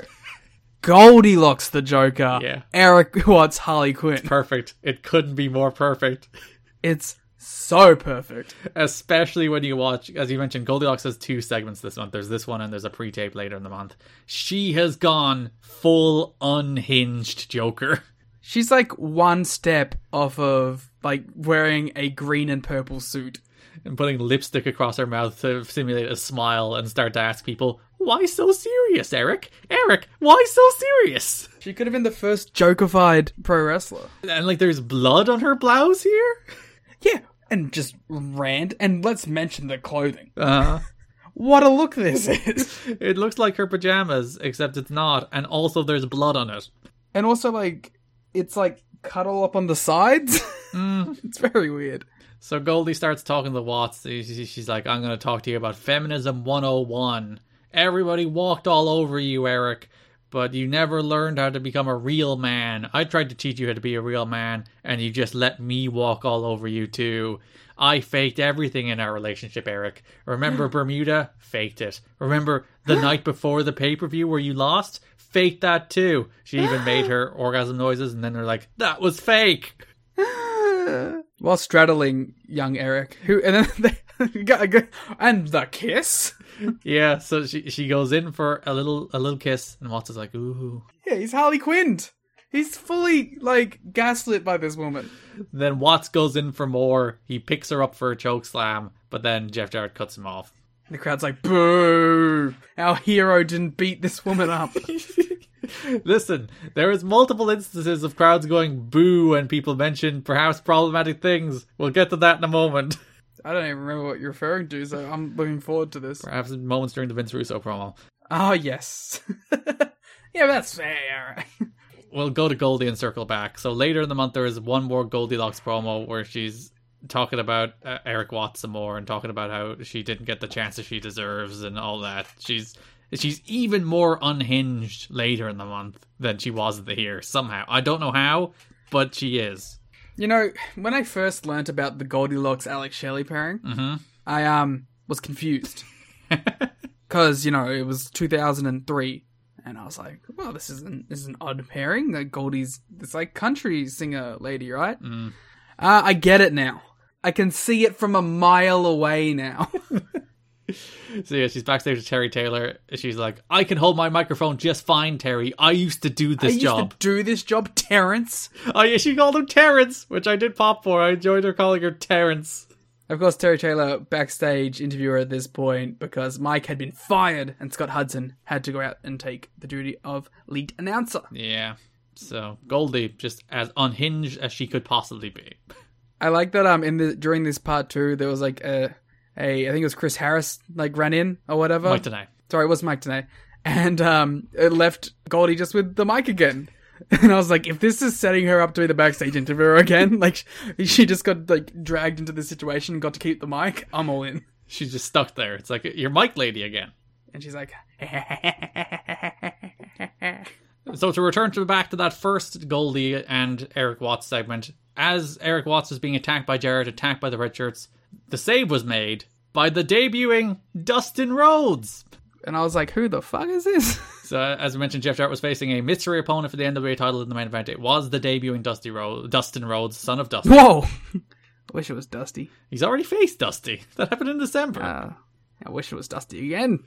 Yeah, so Dustin Rhodes is here making his TNA debut. They had a, frankly, quite boring match. It was the old walk and brawl. Yeah, the classic Jeff Jarrett filled the 5 minutes of his 6-minute match with wandering around the asylum just throwing punches. Then there was a bunch of interference. Oh, I forgot my favourite part during well, maybe not my favourite part, during the Goldilocks and Eric Watts promo, where Don West on commentary is just like, you know, I don't believe in violence against women, but smack her. Yeah, but just do it. Just do it. Just hit her. Yeah, now hero. Yeah, so Dustin has a match against Jarrett. It's fine. Yeah, I liked all the interference in it. Yeah, everybody ran out. AJ comes out, hits a frog splash, but Jarrett kicks out. Good near fall. Crowd actually bid on that. Styles and Abyss brawled up the ramp. The Naturals come out. They threw powder in the eye of the natural Dustin Rhodes. The Naturals on natural violence. It should not be allowed. Dustin stole the gimmick of the Natural from the Naturals. Everything's been stolen from February 2004 TNA. Yes, the Naturals came before the natural Dustin Rhodes. Yeah. This is Lone Star Dustin Rhodes, Liam, not the natural Dustin Rhodes. Not a decade before this. Completely different characters. Okay. Yeah, Naturals threw powder in his eyes, hit him with a chair, allowing Jarrett to retain. But then Mike Tenay had a bombshell to end the show that just before the NWA board were disbanded, they had made one last decision. They appointed a new director of authority who would be revealed in the coming weeks. Okay, so like that's cool and all, but they don't have any power anymore, so just reverse the decision. They do, at least later in the month, suggest that the TNA owners have signed off on this decision. They agree with it, so they do somewhat cover that logical. Then what is Jeff's powers? None. What is he? What response? No, he's apparently in charge of everything. Well, when you think about it, Don's in charge of everything, and Don's gone. No, but the whole thing at the start of the show was establishing that Jeff's actually in charge, and you have to listen to Jeff. But he's only in charge through Don Callis as his conduit, because Don is the one with the power, not Jeff. Even though Don is Jeff's lackey. But when Don is gone, Jeff doesn't have power anymore. Don with the wind. Yes, he is Don with the wind, and as is Jeff Jarrett's power. Jeff is there, and then like Don's leaving to go get his real life job, and Jeff's like, "Don't go. What am I supposed to do now?" And Don looks at him and goes, "Frankly, my dear, I don't give a damn." Don gets his big fancy NBA job. So there's a show running angle through the February 11th America's X Cup show where Jeff Jarrett wants to find out who is the person who is being appointed as DOA. He's talking to Shane Douglas. Shane Douglas is like, you know what? Mike Tenay is the guy who knew. It's probably him. Oh, he's like, who do you hate the most? He's like, and who hates you the most? He's like, I do hate Mike Tenay. He's like, well, there you go. And then I like that Jeff didn't need any more evidence. He's like, it's Mike! It's Mike! So same thing again, James Mitchell later in the show where he's like, James Mitchell, do you know who it is? And James Mitchell's like, you know who I think knows? It's Mike Tenay. And yeah, James doesn't even say it's Mike. He just goes, I think Mike Tenay knows. And then Jeff's like, it's Mike! It's Mike! Yeah. And same thing again later in the show when he's talking to Scott Hudson. He's like, hey, Scott, you know who it is? You talk to a lot of people around here. And Scott's like, no, I don't. And then Jarrett's like, you do know, tell me. And Scott's like, I don't know, maybe Mike Tenay does? Scott was really good in that segment because he's like, well, mate, nah. And just like, tell me or I will murder you where you stand, Scott. So then after the Super S Cup, Jarrett couldn't let poor Team AAA win. He had to run out and beat them up. So he runs them out of the ring. And then he runs over to Mike Tenay and he wants to know who the new DOA is. And Mike Tenay says he doesn't know. Then Jarrett says if Tenay doesn't tell him, it'll be a breach of contract. Then Tenay just snaps on Jeff Jarrett. Yeah. You fucking useless piece of shit abuse of power bastard. Get out of my ring. I don't know. You don't have the balls to fire me. Turns out he did. Yeah, and he did. And I like that the crowd was like, yeah, so Jeff Jarrett fires Mike Tenay. Don West, furious, on commentary, saying things such as, Mike Tenay is TNA. Yeah. And just shouting, you're ruining this company. You're single-handedly ruining this company. Feels like that is maybe we should put that clip in the intro. I might. If he said Jarrett in particular, it would be more clear. God damn it, Don, you should be phrasing things just for the sake of... Yeah, just splice in a time that he says Jarrett into the line. So Mike Tenay looks very sad and shocked. He walks up the ramp very slowly and sadly. He does the classic turn back and look. Tell you all about it when I see you again next week. So yeah, Mike Tenay, fired, gone, removed from TNA. Never see him ever again. NWA TNA pay-per-view number 82, February 18th, 2004. As you mentioned, Scott Hudson is on commentary with Don West. Yeah, I like this team. I liked Don in the opening match accidentally calling Scott Mike. And then they brought it back up later when they were talking about teammates who have wrestled before, like kind of inherently being able to go with it. And he's like, kind of like me calling you Mike. Yeah, he was like, during the Jeff Jarrett and Chris Harris match, he was like, you know, Chris Harris is a good singles wrestler, but he's used to wrestling in a tag team. So that muscle memory, he's going to be reaching out. Just like I called you Mike earlier in my muscle memory. He's going to be reaching out for the tag for James Storm. And James Storm is not there. I think Scott was hurt. He was like, no, I'm not Mike. I wish I was. So after the 8-man tag team X Division match where Jerry Lee, Elite Skipper, Chris Sabin and Sanjay Dutt defeated Shark Boy, Roderick Strong, Jason Cross and Jimmy Rave, Jeff Jarrett came out, he hit Jerry Lynn with a guitar, he then fired Jerry Lynn for breach of contract for not winning the America's X Cup. I like that that's the thing to be fired for. He also just casually appointed Elix Skipper as the new leader of Team TNA. It's like, Elix, you're in charge now. Something that will not be brought up again. He said that Callis and Stenenbaum have taken care of the new DOA already, and tonight he will give Chris Harris a chance to step up to face the champ in a non-title match. Yeah. We'll cover it here because there's nowhere else really to cover it. There was also an El Leon and Dustin Rhodes against the Red Shirt security match on this show. So we got the new El Leon sweet gear. Yeah, he had a nice mask. He had tights. He just looked like Apollo again, but with a mask. Wait, what? He looks like Apollo. I didn't say he is Apollo. Oh, okay. Because that would be silly. There was a very long heat segment on Dustin, but then El Leon's comeback was kind of lame. I'm shocked. Dustin got the heat pretty well. The crowd was into it. They did the classic, referee missed the tag. There was actually a top rope leg drop from, I think it was Legend. And some classic heat. Dustin kicked out at 2.99 for that. It's like, dude, you did not need to do that razor tight near fall for this leg drop. Yeah. But he does eventually make the tag to El Leon. El Leon pins Legend after a rock bottom. Yeah, but I feel like, when is this gonna stop? When are we gonna stop doing the El Leon thing? Sooner rather than later. That makes you feel any better. Cool. Naturals came out after the match, attacked Dustin Rhodes. El Leon ran them off with a chair, and that is the last we'll see of Dustin until December. Oh, I've got to mention he had a really bad singlet. It looked like a singlet made out of his current gear. It looked like a singlet that was made from whatever was left over of El Leon's gear.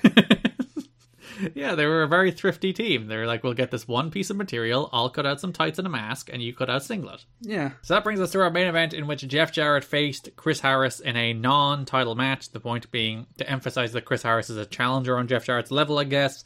The whole story of the match was there was a ref bump where Rudy was taken out with a crossbody. Jarrett hit the stroke. He got a visual pin.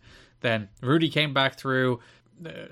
Kid Cash helped the Rudy come back through. Harris kicked out. Harris hit a catatonic on Cash. Told Rudy if he counted the 3, he'd be fired. Rudy refused to count. Okay, you really jumbled up that last sentence. Harris hit a catatonic on Jarrett. Shut up! But Cash told Rudy if he counted 3, he'd be fired. Harris hit a catatonic on Jarrett, but if Cash told Rudy if he counted the 3... Stop, please. Harris hit a catatonic on Jarrett. You're not a nice person. Say, if you didn't mess it up again, I wouldn't laugh so hard. Harris hit a catatonic on Jarrett. God damn it. You're doing your head now.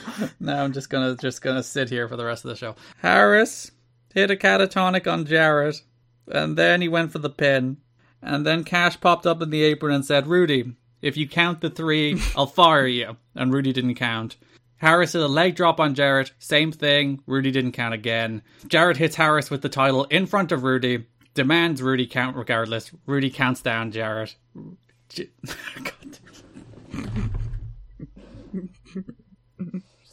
Just gonna die. I'm just gonna die. You have to leave all this in. Just gonna die. I just wanted to mention that the catatonic looked great. You should have beat him with it. Yeah, but what happened though, Garrett? Jarrett hit Harris with the title in front of Rudy. Rudy is like, should I DQ him? Jarrett's like, no, you won't. You'll count. And then Rudy counted. Jarrett beat Harris with the title shot, reaffirming the idea, I guess. It annoys me that they did the visual pin, frankly. Yeah, they didn't need to, because the whole thing was... You had the whole thing in the thing, and Jarrett wins in the end anyway, so there's no point to doing the visual pin. I did like that this was the payoff to Jarrett's abuse of power, because we're getting the Director of Authority immediately after. So I liked that timing of of course Jarrett would get away with this once. Mm-hmm. It makes a lot of sense like that. But doing the visual pin, it's stupid. The whole idea of this match is that Harris is better than Jarrett, but they couldn't tell that story without letting you know that Jarrett would have beaten him first. Yeah. Stupid. But then, yes, as you mentioned, this is the payoff, because Mike Tenay comes out on the ramp after the match and reveals that there has been a new Director of Authority hired by the National Wrestling Alliance Board before they were disbanded. And that person is none other than Vince Russo. It, of course, starts off with that classic gigantic beep. Yep. you watch the Impact Plus version, you'll just hear beep, beep, which is him shouting, fuck you, as the opening of his theme song. Which is, like, again, very funny that Chris Harris got yelled at. Poor guy. And again, Harris was in this match. He was probably still, like, lying ringside when this happened. Yeah. Should have tried to strangle Jeff right there. But yeah, I liked this segment, actually. Vince Russo is back. He's a babyface. Yeah, let's see how that goes. Doesn't start very well. It seemed like he came back as a babyface and then immediately was no longer a babyface, but... Well, like, the whole idea is that you're supposed to be questioning whether or not he's a babyface, whether or not he is true to his word, that he is a changed man, he's now a decent fellow, so that when he does things like, we'll talk about the next show, when he books Chris Harris in a series of matches, you're meant to be like, maybe it's the old Vince Russo, but then he reveals, no, there's actually a master plan all along. I just questioned the booking more than anything. Just Vince Russo as a babyface, I'm thoroughly not sure. Yeah, it's a weird one. So NWA TNA Baby number 83 opens with Mike Tenay's back. Are You Ready is gone. It's been replaced by the theme song that was there for the first show of the month. Or first show of the year even, going all the way back to January. I miss Are You Ready? Oh, your Randy Savage theme is gone. Ready? It's a good theme. I like that the second Bound for Glory was off the table and they didn't want to court Randy Savage anymore. It's like, get rid of his song. They probably had to pay a fair chunk for it. I wonder, like, was that like quid pro quo? No. Gone. Was that a backroom deal in exchange for exposure? Yes, a quid pro quo. That's the word. I'm just descending into madness and losing the ability to speak. And the worst part is now, Garrett, we've hit the second hour of recording. Sorry, the third hour. So now I'm going to start to deteriorate real hard too. So all the changes have been made. Mike Tenay is back. JB is back. Don Callis is now a consultant. He's been banned from the asylum. And the TNA dancer cages are empty. But...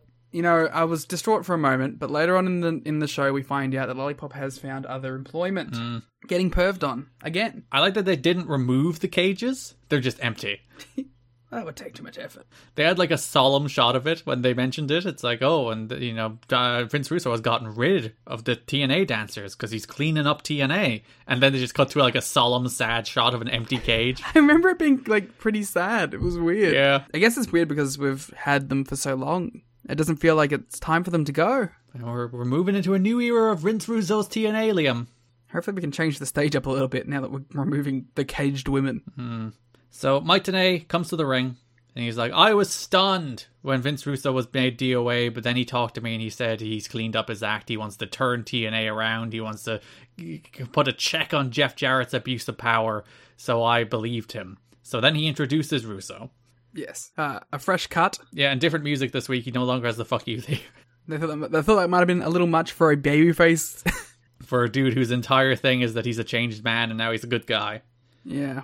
So Russo talks about how when he was last seen on TV in October, he got the shit kicked out of him by Jeff Jarrett, and his wife questioned, how did it come to this? And then he had his come to Jesus moment, literally, as he says he deserved his ass kicking because he prayed at the altar of television ratings at the expense of his soul. He talks about all the raunchy things he did, and he mentions that he did all like the vulgarity and the nudity and the swearing, and the crowd are like, woo! Yeah. Okay, so I like Russo as a performer generally, but I really didn't like this, especially since he's trying to be a babyface here, because the whole thing was just him jerking himself off, saying, you know, I'm so good, I did get the ratings, and I did get the success, and I made all the money, and it was all great, and everyone loved it, and then he's like trying to be a humble babyface while bragging the entire time. Yeah. Well, this is going to be a sentence. I didn't get a shred of genuine emotion from Vince Russo here, which made this a very difficult promo to connect with. Maybe that was intentional because he's trying to play this middle line thing. I just thought it was kind of bad. The thing is, like, this is after, or during, I think, while he was finding God. And by all accounts, this was not just the television character, this was the man himself. There was talk about how he was a changed man, he wouldn't swear anymore, he'd be a good person. And it's just made him a boring television character. I don't even think it was a boring television character, I just didn't think it made any sense. And everyone was, like, there's a moment where he's like, oh, I'm a changed man, and literally the crowd starts chanting bullshit at him. Yeah, which is like, that should be the shtick, right? Is that he's actually just himself all along and he's pretending. But no. I don't know, man. I really this segment did not connect with me at all. So he talks about how he's going to start asking for forgiveness from people around him, which brings out Jeff Jarrett. Jeff Jarrett, naturally, doesn't believe Vince Russo. He thinks he's full of shit. Which is, again, exactly what the crowd thinks as well. So Jeff Jarrett's just a baby face here? Yeah. Also, Jarrett's like, hey, you want to join me? After all of that, he's just like, if you want to join me, you can just say it. Yeah, if you want. We spent like 18 months feuding about the whole idea that I don't want to join you. But listen, now I'm the bad guy doing evil things. You want to join me? Yeah, come on, let's go. So Russo said, no, it's time to pass the torch to the young guys and give an opportunity to new people. And Jarrett's like, fuck that. I love how, like, fundamentally opposed to that he was. He's like, did you see me in WCW? I'm not doing that. This is my time. Which kind of rocks, actually. It's like, I founded this company to get this chance. I'm not giving it to fucking AJ. It's pretty good, to be fair. He's a good character. So Jarrett gets in Russo's face. He pushes him over. Russo gets back up. Russo doesn't retaliate. He slaps Russo real goddamn hard. Good. He sunk that slap in. But again, Russo doesn't rise to Jarrett's provocation. He doesn't retaliate. He turns the other cheek, if you will. But the thing about that is, like, that doesn't make you a babyface in wrestling. No, it makes you a bit of a bitch. Yeah, it's like, that in real life, right, that's like the bigger thing to do. But this is a whole genre of television about fighting people. Yeah. There's even like a note from Dave Meltzer about the Teddy Hart CM Punk fight, where it's like, Teddy Hart could have gotten in trouble for rising to Punk and participating in the fight, but he probably would have been seen as a bitch if he backed away. So, people were like, he couldn't have backed away. Because that's pro wrestling. Yeah, you see it like in MMA and stuff too, is like, if someone starts something, you expect the other person to jump back. Just because it's a sport built around punching each other in the face. So the whole idea that Russo will not fight back against Jarrett does just make him seem even lamer of a character. It just doesn't connect. Which I guess is the whole problem with this Russo thing in general at the moment. So Chris Harris has a series of matches, but he only has one at first. He faces Chase Stevens of the Naturals to get revenge for what they did to James Storm, putting James Storm on the shelf. So Chris Harris beats Chase Stevens with a catatonic, all well and good, until Russo sends Andrew Thomas out there to insist that Chris Harris will now face Andy Douglas immediately in another match. Harris wins that match too with a roll-up. Russo comes out a third time and orders Harris to face both of the Naturals. James Storm confronts Russo on the ramp. He's like, hey, what are you doing? And Russo's like, no, bro, trust me, bro. Yeah, it doesn't seem, fair. Yeah, so the whole idea here is that, Vince Russo says he's a changed man. Vince Russo says he's decent now. He's doing what's right for TNA. But here he is booking Chris Harris in a series of 3 matches, ending in a handicap match after he had already wrestled twice. Yeah, it doesn't seem to make a lot of sense. So Andy Douglas tries to use a chair, which distracts the referee. Chase Stevens also grabs the chair, runs into the ring, and then James Storm super kicks the chair into his face, and it looks absolutely amazing. Yeah, everything about it. And it's because, like, he can't really, like, use his arm to do, like, any sort of balance, so he just kind of throws his foot as hard as he can. Yeah, because I should have mentioned, he does have his shoulder in a sling because he's injured, and he just propels himself through the air, foot first, to super kick this chair into Chase Stevens, which allows Harris to pick up the win to beat the Naturals in a handicap match. Even Don West is like, well, he's not going to kick out of that one. Yeah, and Mike today, like, marking out, he's like, what a super kick! Yeah, it was great. So, kind of a burl of the Naturals, where Chris Harris beat them in singles matches and beat them in a tag match, but listen, it's not about the Naturals right now.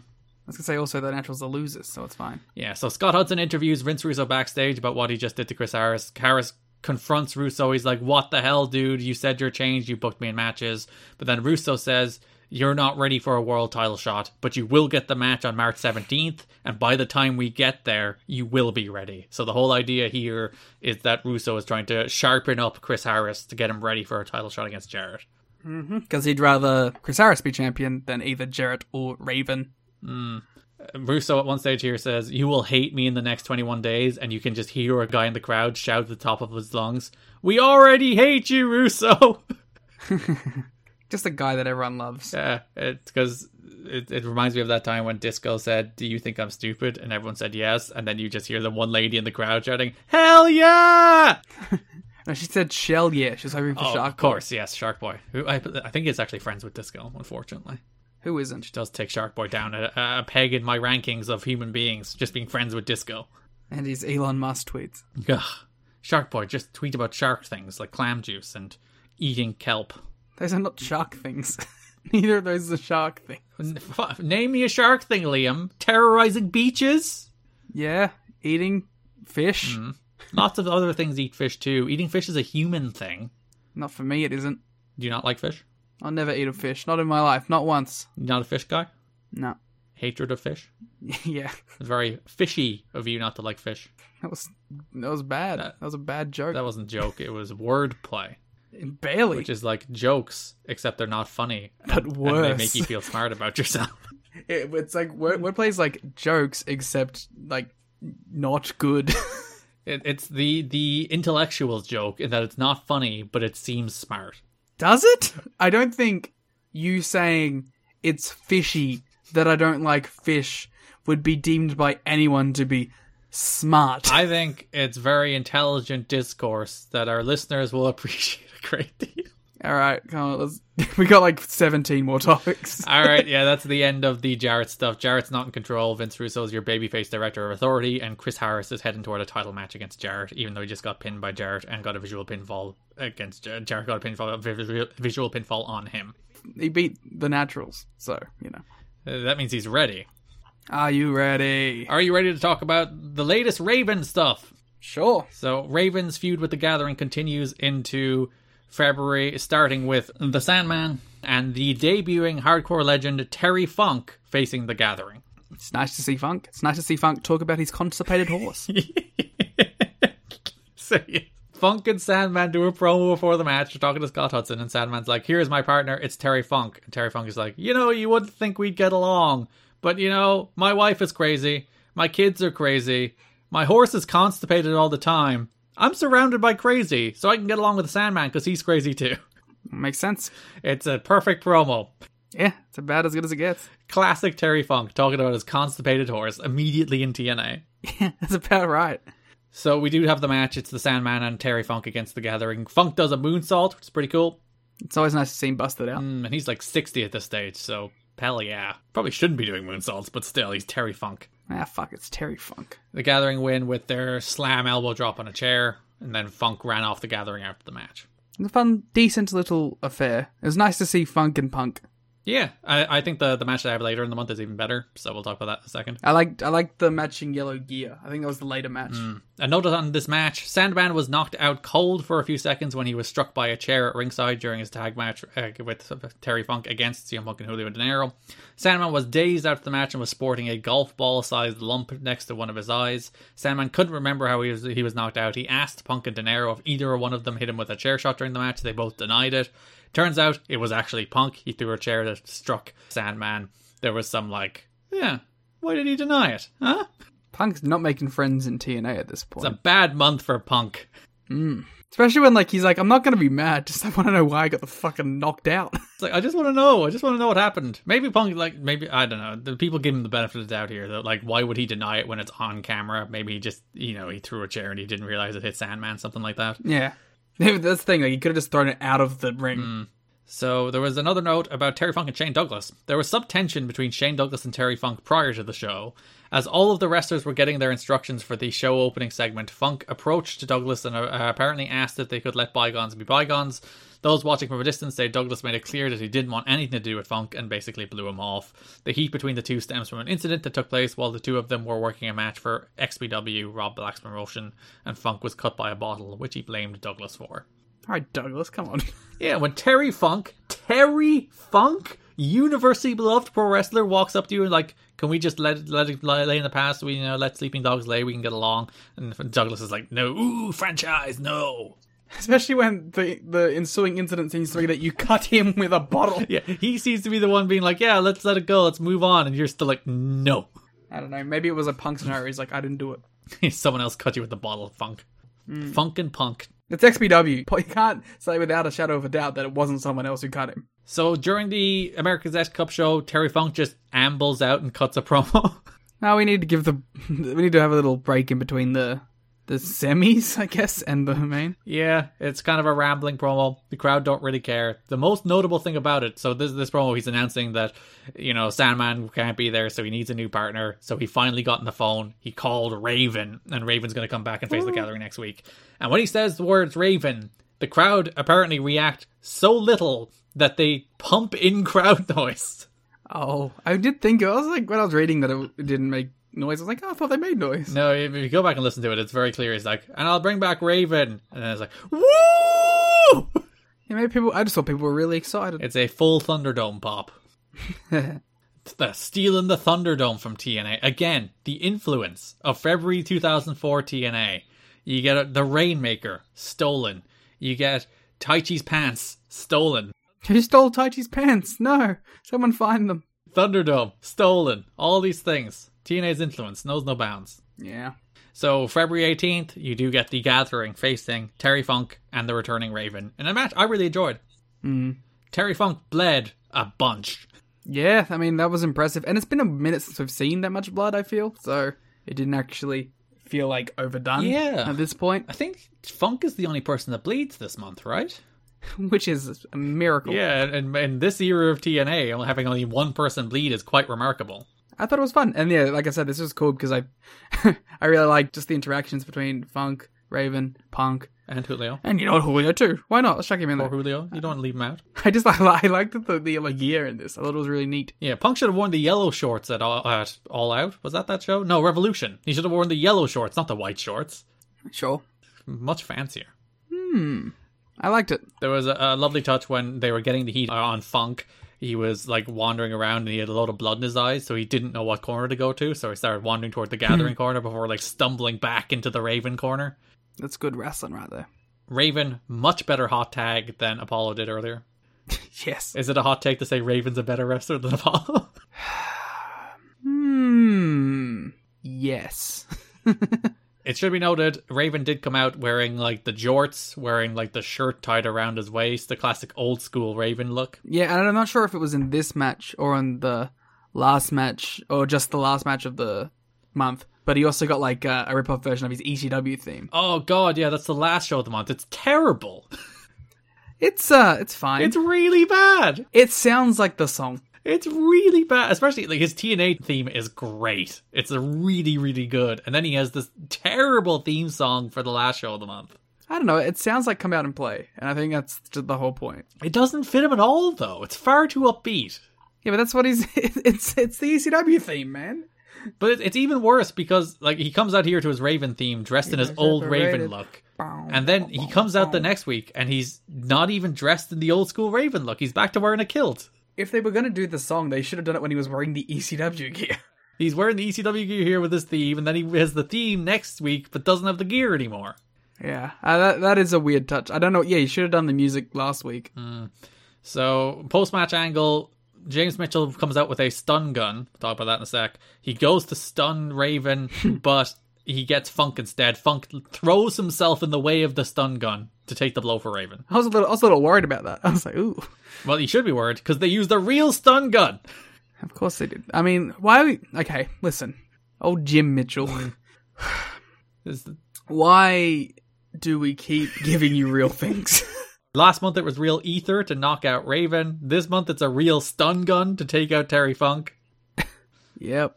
Note from the PW Torch, TNA used a real stun gun for the angle between Terry Funk, Jim Mitchell, and Raven. Mitchell was said to be nervous about using the stun gun and half-jokingly told wrestlers he couldn't believe that TNA entrusted the single most physically inept person in the locker room to zap a 60-year-old man with a taser gun. When Mitchell was asked what would happen if he accidentally stunned Funk, he said there would be 2 coroner's trucks, one for Funk and one for himself after the other wrestlers finished killing him. You know, that is fair enough, though. If you were the man who killed Terry Funk, you would not make it out of that locker room alive. If I was the man who killed Terry Funk, I wouldn't allow myself to make it out of the locker room alive. You would be the one to take yourself down. Yeah, of course. Raven cuts a promo later in the show. Actually, I quite liked...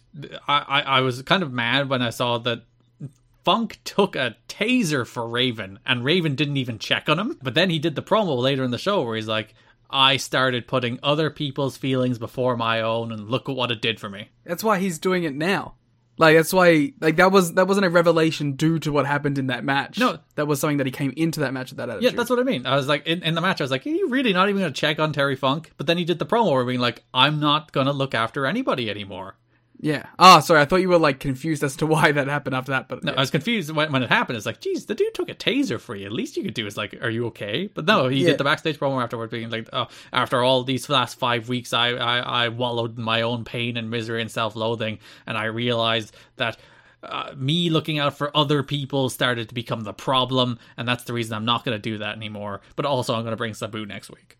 Mm-hmm. My pal Sabu is going to show up. Yeah, the homicidal, suicidal, genocidal. Death-defying. So, last show of the month, Sabu and Raven face the Gathering in this long series of ECW guys against the Gathering match in CM Punk and Julio De Niro's last match in TNA. Yeah, that's, sad. Yeah. It's it feels bad not to get, like, the ending, you know? Well, at least he lost the Raven, you know? It's not the worst place to leave it. But also, then he cuts a promo, he's like, I'm gonna kill each of you. And it's like, I guess you did. Yeah, they're done. They're dead. He did it. Alright, well, let's talk about CM Punk TNA. It's a weird run where he had like the starting singles thing where he was just like a wacky X Division guy. He disappeared. He came back as the Gathering, where it's a mid-card tag team that, just as it looked like they might rise above becoming a mid-card tag team, circumstances conspired so that Punk would never appear in TNA again. So, like, would this have led to a Punk and Raven singles match? Would this have led to Punk and Gathering getting like a tag title run, maybe an AMW feud that people would remember? Who knows? I would have liked to see 6 more months of CM Punk and TNA just to see where it would have went, because it did finally feel like Punk had a like somewhat of a direction as opposed to pretty much all before this where it didn't. But yeah, it's a weird run. I think I'm way more positive than I thought I was going to be on it. Because I thought it was going to be a lot shorter. Like, he was here consistently for about a year-ish, and then did bits and bobs. Yeah. I assumed it was like 6 months. This was a more decent run than I think. I think it's a better run than people give it credit for. I think it's, you know, a lot of it's CM Punk and this is what you did with him, but, you know, well, they did what they did at the moment, you know. Eventually maybe he would have turned into the CM Punk that we know, but at this point I don't think this is necessarily a bad thing to do with CM Punk. Maybe the one miscue is not giving him enough promo time, but I thought for the most part I liked it. Obviously, you know, the Gathering, James Mitchell, Raven stuff was like our favorite feud last year, so we can't be too low on it. All the Gathering stuff, all the 6-man tags they had were pretty good. I liked the stuff with Sandman and Partner of the Week. I like where we ended up over here. Just, yeah, like you, I think. I wish I would have liked to have seen the finale, the full wrap up here, and see where they went from there. But I think this is a better run than it gets credit for. It would have been very interesting to see him survive into late 2004, 2005 TNA. If he made it to like the good era? Yeah, if he made it to the good era where they're giving people opportunities, and particularly if he made it to the time when Joe was here, yeah, it would have been very interesting to see, does he choose WWE? You know? Or does he become a TNA guy? Yeah, it's like in a world where he can keep doing ROH and do like the TV with TNA, pay-per-view TNA schedule. It's like, how different does that look? Does he instantly pick up the phone? I think that, yeah, that's a very interesting alternate history, but we don't get to see it. And then, like, you know, would he go on to be like the biggest star in wrestling? Yeah, or just a guy in TNA. Or like an AJ level guy. Or even if he like stayed in TNA to like 07 and jumped to WWE then, does it look different if he comes to WWE with TNA exposure? How does that work? Does he become like a Chris Harris? Yeah, is it worse for him? Is it better for him?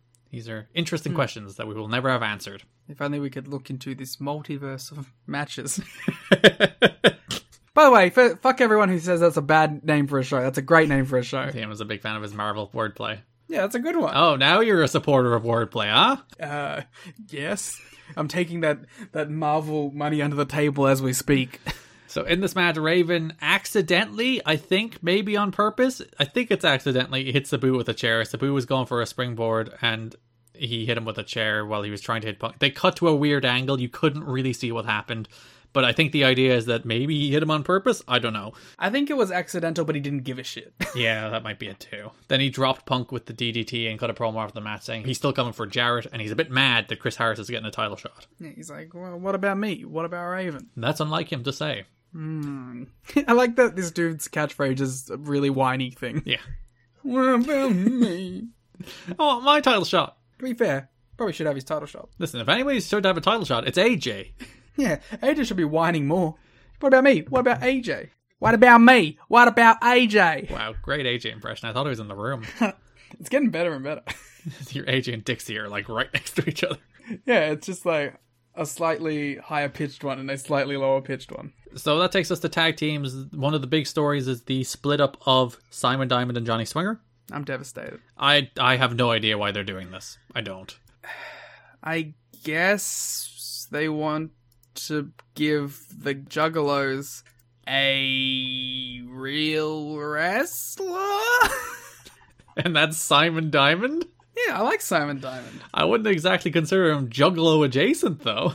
I know, but like maybe they just want like a guy to put with them to keep the matches from going off the rails, and they trust Simon Diamond. I don't know. I think if you look at this month, there is a single theme in the tag division. It's one of the classics. Yeah, the tag team partners that hate each other. Every single team hates each other. Except AMW, they kept strong. Well, because they're not teaming this month. They're safe from it because they're not teaming. Yeah, because James Storm is essentially Chris Harris's manager this month. Because Simon Diamond and Johnny Swinger are breaking up. I think they broke up the Red Shirt security at the end of the month. They seem to suggest Legend was fired. Oh, yeah, they killed Legend. They murdered him. Legend is gone. 3LK has dissension for some reason. Yeah, the most, like, tight group I've ever seen. I did not expect that at all. The new franchise has dissension covering over from last month. But I feel like they've joined back up a little bit. Yeah, the dissension in 3LK has brought them together. Yeah. They transferred their dissension onto another team. That's by the way, that's good couple advice. If you're a couple that's on the rocks, just ruin someone else's relationship. Deflect all your angst onto somebody else's relationship. Oh yeah, it'll save it. That's what happens. For every year you cut from someone else's relationship, it comes onto yours. Ah, good. Mm-hmm. You should charge for this. That's advice? Yeah. All right, new Patreon tier. Liam's romantic advice. Save your marriage. Oh, can we do like a Dr. Drew show? Send your marriage questions to Liam and he'll try and help you. For like $10. Of course, Eric Watts and Goldilocks also can't get along. I will try my best to fix it, but I think they might be better off separate. And the actual tag team champions also can't get along, but we'll get to that in a minute. Well, yes, but it's a different scenario, I feel. So Mike today has a sit-down interview on the first show of the month with Simon Diamond and Johnny Swinger. He asks them again about the loyalty oath. Diamond is very upset about the idea of giving Disco credibility, which I think is a good thing to be upset about. A clip that we will now have forever. Well, that should be an intro clip if we're doing a new intro clip. Oh yeah, well, I cannot believe why we're giving Disco Inferno credibility, or sorry, Glenn Gilberti. That's a pretty good one. So we'll add that to the intro, and we're definitely adding the Jerry Lynn G one to the intro. Yeah, of course. Straight up G. Straight up G. So Swinger talks about how Diamond was the best man at his wedding and their bond can't be broken. Then Johnny Fairplay popped up and was like, hey, one of you signed the loyalty oath. And then Simon Diamond chased him. John Fairplay, for someone who's a performer, doesn't perform very well. He is still annoying in how he performs, though. But he's so... Am I watching Stephen Grant up here? This man's so neurotic. That's a joke for you. Thank you. And you alone. You did the classic related to a thing I hate, so I then can't defend Johnny Fairplay without having to defend Moon Knight by transitive properties. So it's like he's lost every bit of confidence he had. And I found it evident when comparing him on that interview show that he was on, that we saw the clips from. And it's like, that guy on that interview show had confidence and was a TV guy. And then when he was doing his in-ring stuff, it came across so bad and like he was so anxious. Yeah, I think it's the difference between him performing, capital P, and just being himself. Yeah, he should just try being himself. And himself is like an asshole, so it should be fine. So yeah, I don't know. That's a weird one. I didn't like him this month very much. We'll talk more about him when we get to the AJ and Abyss stuff, because he's kind of involved in that for some reason. I don't know. Yeah, whatever we're talking about still. So yeah, Diamond and Swinger. We go to the third show of the month, February 18th, where Diamond is like, tonight we will find out once and for all. I'm going to get the clipboard from Kid Cash and prove that neither of us signed it. And then he goes to Swinger's like, right? And then Swinger's like, yeah. Swinger looks very dubious and deflective. I like to say that I, like, forever and always, I am right. You were not trusting of Johnny Swinger. And I sided with Simon Diamond from the beginning. So at the end of an ICP against Kid Cash and Glenn Gilberti match, again, we'll talk about ICP. Never trust the casino owner. They're always trying to swindle you out of something, aren't they? Words to live by. So Diamond and Swinger made the save after that match. We'll talk about that match when we talk about the ICP. Diamond checked the clipboard, saw Swinger's name. Okay, I know we're doing the bit about the everyone ripping off everyone, but Festival of Friendship, right here. Yeah. Oh, it is. It's literally, why is my name? Oh, well, technically it's why is your name on the list. But Why is your name on the list? and he even gives him like the exact same heartbroken look that Chris Jericho gives him. And then he gets jumped in like the same way. My God, everything does come from February 2004 TNA. I'm really looking forward. Shoutouts to the people listening to this supercut on YouTube of all the 2004 February stuff that became into real angles. The most influential... I don't even have to stretch. Like my bit on Twitter where everything is related to TNA. This is just stuff that's taken from TNA. The most influential month in pro wrestling history. There's the YouTube title for you. It can't be denied. So yeah, Swinger jumps him, then David Young and Glenn Gilberti join in as the red shirts come out, or black shirts even, come out and make the save. I'm really sad about this breakup. Doesn't seem like there was any need for it. I like these two as a team. I'm kind of weirdly excited for babyface Simon Diamond. Don't ask me why, but I've become a big fan of Simon Diamond during this run. You see, I'm on the other side of that. I'm like, this guy is a natural smug heel. I know, but I'm interested in seeing how it goes. He does kind of look like Roderick Strong's dad. They should do that. Him and Rod Strong hanging out. Rod Strong and Simon Diamond. Strong Diamond. Strong Rod. Diamond Strong Rod. Diamond Strong Rod. Well, Diamond Mine was right there, but still. Oh, fuck! His literal stable in NXT with the word diamond in it. God damn it. I'm really pissed about that. Shoutouts to, I think, Mike Tenay for completely shitting on this man's life getting torn apart by going, Simon has a problem. And then he gets beat up by his lifelong friend. It's like, oh, come on, Mike. What the fuck? To be fair, that was Scott Hudson. Alright, you know what, that makes more sense. Scott Hudson's kind of a dick, so that makes sense. So then last show of the month, Simon Diamond faced Johnny Swinger in a match that existed. Yeah, it was alright. It was fine. I liked, like, you know, it's some easy booking here. The freshly turned heel cheats to win, so the babyface doesn't look bad. Yeah, and then they restart the match, and then Disco, Cash, Young run out. Diamond wins by DQ. Disco, Cash, David Young, Johnny Swinger. That's a dream That team. That is the greatest stable I've ever heard of. It's a group that should be inducted into the Wrestling Observer Hall of Fame. Honestly, it's really depressing that we never got Diamond in that group with Cash at the same time. Because that's what a sextuple. Wait, there's 5 of them. Oh no. Well, Trinity can be there too. Yeah. Weird that they just went straight into doing this match between Diamond and Swinger. Well, yeah, but it wasn't the clean blow off that I'm sure this feud will get. So a note, although they did not voice their frustration to management, Simon Diamond and Johnny Swinger confided in other wrestlers that they are not happy about being split up. Furthermore, Diamond is not secure about working as a babyface since he's been a heel throughout most of his career. I believe in you, Simon Diamond. You can do it. Yeah. You can look forward to Irish Pat Kenny coming up. Oh no.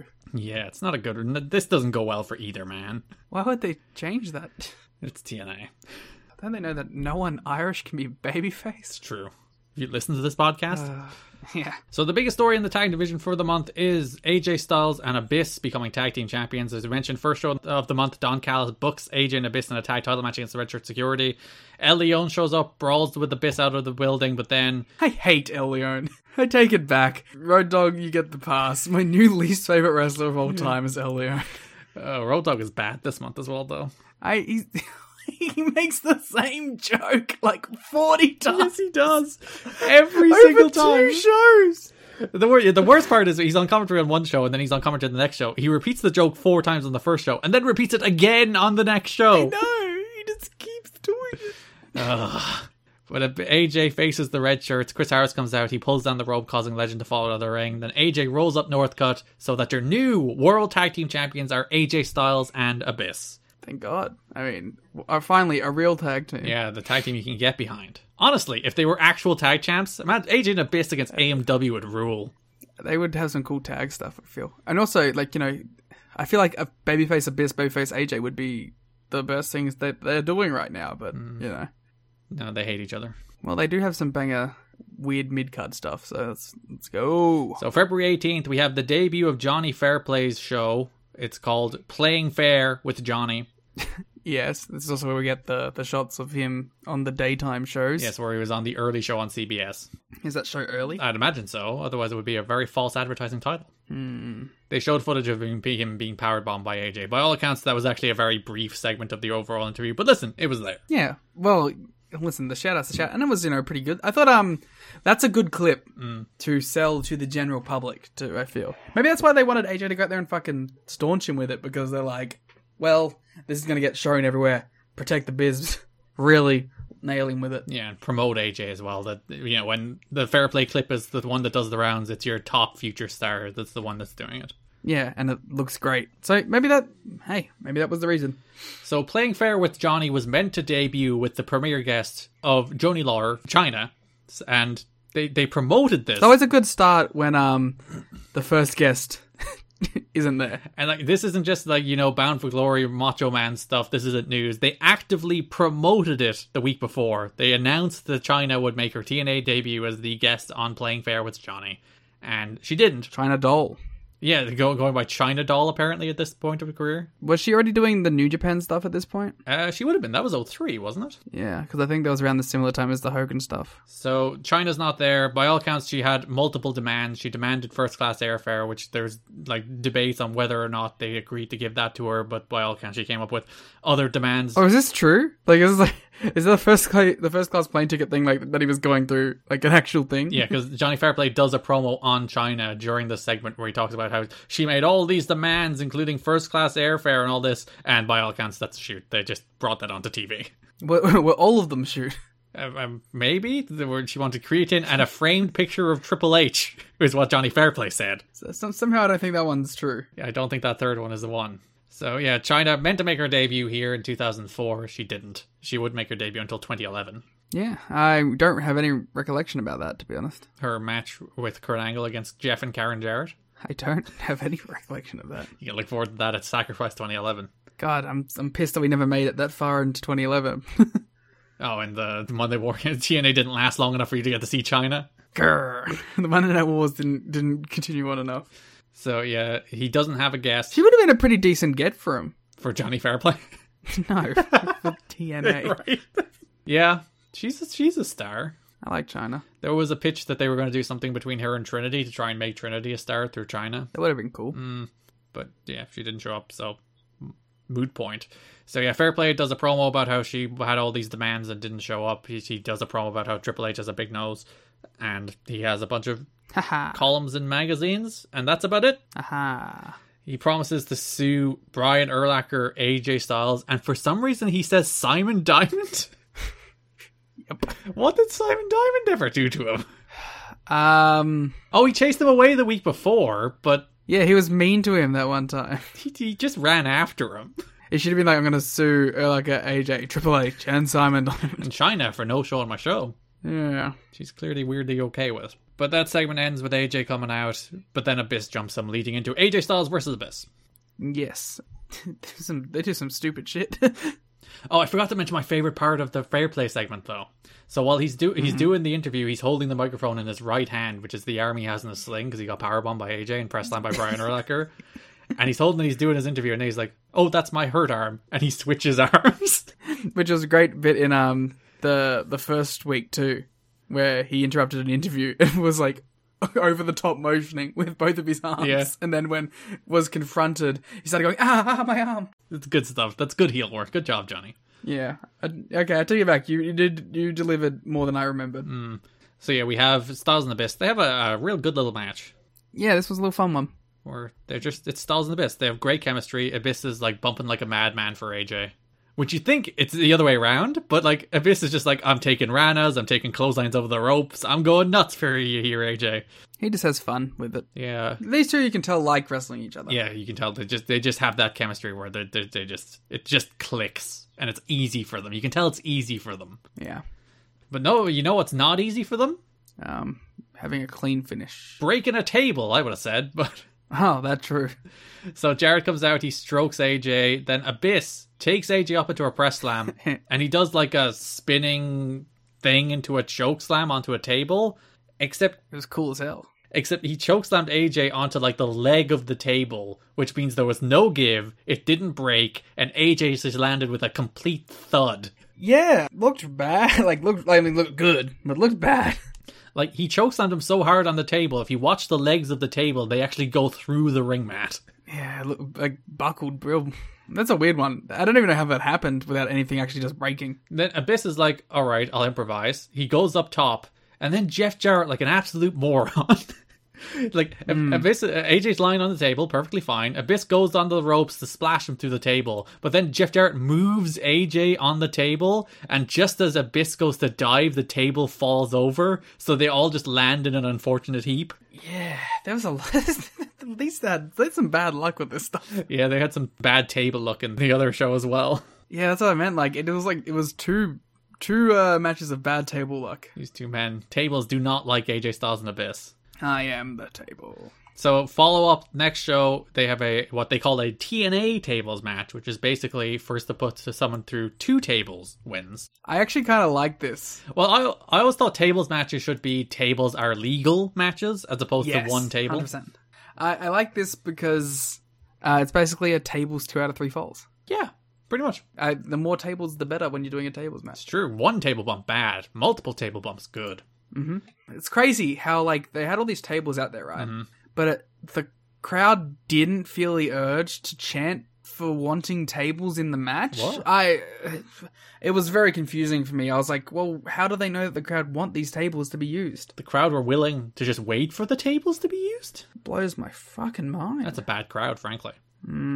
So the stipulation for this match was that the person who puts their opponent through 2 tables first becomes World Tag Team Champions, can choose a partner to be World Tag Team Champions with them, and then next week they will face off against the person who lost with a partner of their choice for the tag titles. Which, okay, I like that idea, but let it be known, there's no real reward here. Either way, you're going to be wrestling for the title with the partner of your choice next week. Well, I suppose you are a champion afterward, as opposed to being number 1 contender if you lose. I guess you're fighting for the champion's advantage. That's all it is. Because either way, you're still getting the title match with a partner of your choice. You can win this and then just lose it the next week anyway. Yeah, but you still get a reign, even though you're already champion. How does that work? Yeah, no, you already have the reign. You just continue the reign. Yeah. So the first couple table bumps in this match look good. So Abyss hit a belly-to-belly in the ropes. He did the classic where he's sitting in the ropes and he throws AJ overhead belly-to-belly through a table on the floor. That looked great. Mm-hmm. That was gnarly. Then Styles leveled it up 1-1 where he did a step-up Rana from a table that nearly buckled under his weight. So he stepped onto a table in the ring. Table nearly buckled, but he ran at Abyss off the apron through a table on the floor to go 1-1. Then... table luck. So, ref bump. AJ tries to springboard splash Abyss through a table set up on the ropes. He does it once. The table does not break. He's like, fine. I am the table. He does it again. Table doesn't break again. I am the table. Then he does a third springboard splash, and finally the table breaks. Very, very breaky, bishy. The referee is not there to see it. Then, who else but Lex Luger returns to TNA? Looking fly as hell, I must say. He strolls on out, he picks AJ up, and what could generously be described as a press slam. If you watch closely, AJ just basically grabs the ropes and pulls himself off and goes through a table by himself. I've never seen a man basically press slam himself. Listen, I don't blame AJ for doing this because you really want to control the way you're going down there more than just being thrown. And it's still the bump looked great. So also, I think it was more a lack of trust in Lex Luger than anything else. Yeah, but I don't blame that. Even if it was someone you trusted with everything in the world, you don't need to be Spike Dudleying yourself over it. Sorry, brother runting yourself over. Thank you for respecting TNA canon. So Lex Luger press slams AJ from the ring over the top to a table on the floor. Referee is revived, sees AJ in the table, calls for the bell. Abyss wins the tables match and is technically tag team champion. Why did they bump the ref? Could Lex just have thrown him through? Well, you see, they overthought it. And they decided to do... Well, no, they had to do a ref bump so AJ could get a visual win. Did they have to? No, but that's what their thought process was. Okay. So, like, there was a reason for the ref bump. Sure. Wrestlers were shaking their heads at the return of Lex Luger, although Luger reportedly dropped his asking price from $5,000 a week to $2,500 for TNA. Wrestlers are still upset that the company is willing to spend that much money on someone who do not believe will increase pay-per-view sales. The unanimous opinion of wrestlers who were asked if their opinion would change if it came out that the company was only booking Luger to ensure that Sting would make more appearances is that Sting isn't a big enough name to justify his own payoff, let alone Luger's. They're so wrong about that. Yeah. I mean, not so much the Luger bit, but the Sting bit. Honestly, if you were to say we're booking Luger to get Sting, I'd still say yeah, fair enough. Yeah. Especially, like, my man cut his price in half. He got paid $2,500 to walk out, press slam AJ through a table, and go home. No, he got paid $2,500 to walk out and then AJ to throw himself off of his hands. He got paid $2,500 to pick AJ up. Fair enough. He torture racked him afterwards, so he did two things to AJ. Yeah, that was cool. I loved Abyss like doing his taunt next to him. He was so into it. Do you think Abyss was confused that he didn't drop to his ass? It's like, that's not how the move works, Lex. He's like, here, I'll show you. If they hit simultaneous shock therapy and shock treatment? Shock treatment. Shock treatment and the regular at the same time, greatest tag team of the year. If they did simultaneous shock treatments, I think Lex Luger would have died. Yeah. So AJ and Abyss are tag team champions kind of still. That's not very satisfyingly paid off at the start of March. You can look forward to that. Oh, great. I love things not being satisfyingly paid off. 2 more feuds in the tag division. I want to end with ICP. Alright, so we'll go to 3LK against the new franchise, which is a relatively short thing. There's only 2 matches. Mm-hmm. So, third show of the month, February 18th, we get Ron Killings facing Michael Shane. I like this match. It was decent. I like the finish, actually. So beforehand, Shane Douglas is backstage and he's like, Shane Douglas, he's like, Michael Shane, goddamn, these people both named Shane. Michael Shane, you need to prove your critics wrong. You need to go out there by yourself and beat Ron Killings. And Michael Shane's like, oh. And he cuts a pretty good, like, fired up promo about it, though. He gets into it. Even though he still goes out there with Tracy, he's like, go out there by yourself. But also, Tracy, you go too. Yeah, because it's a plan. Indeed. So Michael Shane faces Ron Killings. BG James, this is where he was on commentary making the same joke over and over again. It's like, it's the swine flu. She has swine flu because she kisses people. And then bird flu. And SARS, and he mentioned like 7 different diseases that Tracy might have. And then he's like, why isn't she making out with everyone? He is the worst. He thought calling franchised French fries was the funniest thing in the world. Okay, listen. I'm not going to say it's funny. But Liam Wordplay Respecter returns. I did chuckle one time when he called him French fries. Because it was so out of nowhere. And I think he'd already said it, but I was just like, come on, man. I literally went like and I was like angry at myself when I did it. You're laughing at BG's terrible jokes, which he did repeat 4 times. There's definitely a level of self-loathing that comes into laughing at a BG James joke. Just a small, healthy dose of existentialism when you laugh at a BG joke. Like, discuss with yourself. Shame, mostly, I think is what it is. Speaking of Shane, BG was on commentary, Conan was on the Spanish announce desk, but franchise jumped him there, which drew BG away. Fucking murders him. He does try and take him out. And then I loved, like, BG just getting up and bolting up there, and I love Ron Killing's facial expression while this is happening. His boys are abandoning him, Liam. But he's like, what? What's going on? All this, his boys are just brawling around ringside, and he's trying to have this match against Michael Shane. Yeah. So all this was a ploy. Tracy gets in the ring. It tries to hit the pie in the sky, but Ron Killings power bombs her. But Shane then toe holds Killings onto Tracy's cast and then super kicks him for the win. Mm-hmm. A nice little finish. The little drop toe hold onto the cast was a neat touch. Yeah, I like this. I thought it was fun. And then last show of the month, you had the new franchise facing Tree Life Crew, the 3LK team of Conan and Ron Killings. The story was like he was so fired up by Shane Douglas's attack that Conan wanted to be the team instead of BG. Yeah.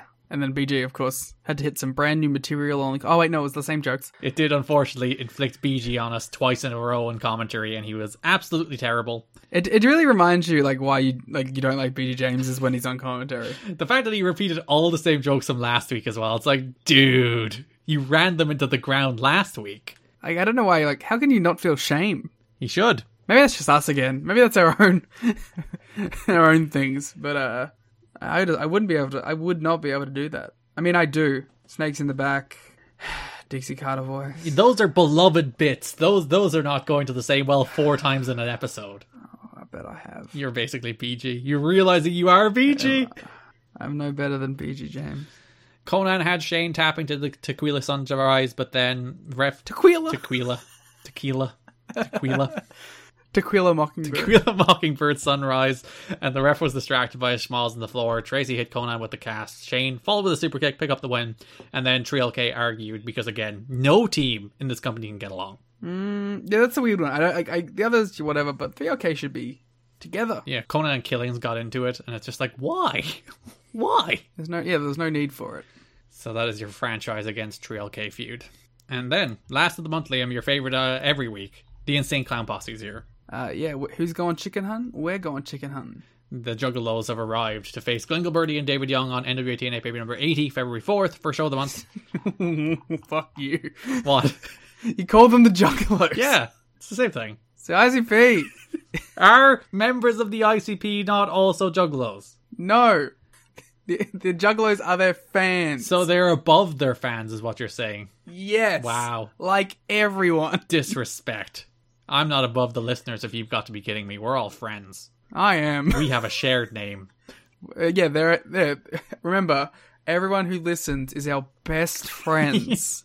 If you're listening, you are a real life friend of us and should invest in everything we do, both financially and emotionally. Parasocial relationship. I was going to try and chant it, but it's not a very chantable word. Parasocial. Parasocial. The ICP faced Glengelbirdie and David Young. Violent J hit a moonsault. Shaggy followed with a leg drop, pick up the win. Good match. Yeah, they just killed each other. It does help that they have 60 people creating some heat for them. But listen, that's because they're over. You know what I gotta admit? Mm-hmm. Glengelbirdie and Kid Cash worked as a pretty good tag team in this. Well, this is the David Young match first. I was talking about the other one. I got distracted by the parasocial relationships that we have with our fans. Yeah. The first show of the month. I mean, our friends. That we talked about on the watch-along, Liam, at tnachat.com, that all our friends can get by subscribing to Patreon. Yes! But our friends. But yeah, ICP beat Young and Gilberti. The big twist here is that David Young is scared of clowns. I mean, who isn't? And if you want to hear a story about me being scared of clowns... there is a very good one on the vid. Do you want to tell it again? We'll tell it again. No, they can get pay for it, my friends. Nah, tell the clown story. Okay, so basically when I was very young, there was a circus that was traveling through my local township, and we went there. We went to the circus with my grandmother and my mother, and the whole time the clowns were picking on me. And I don't know why.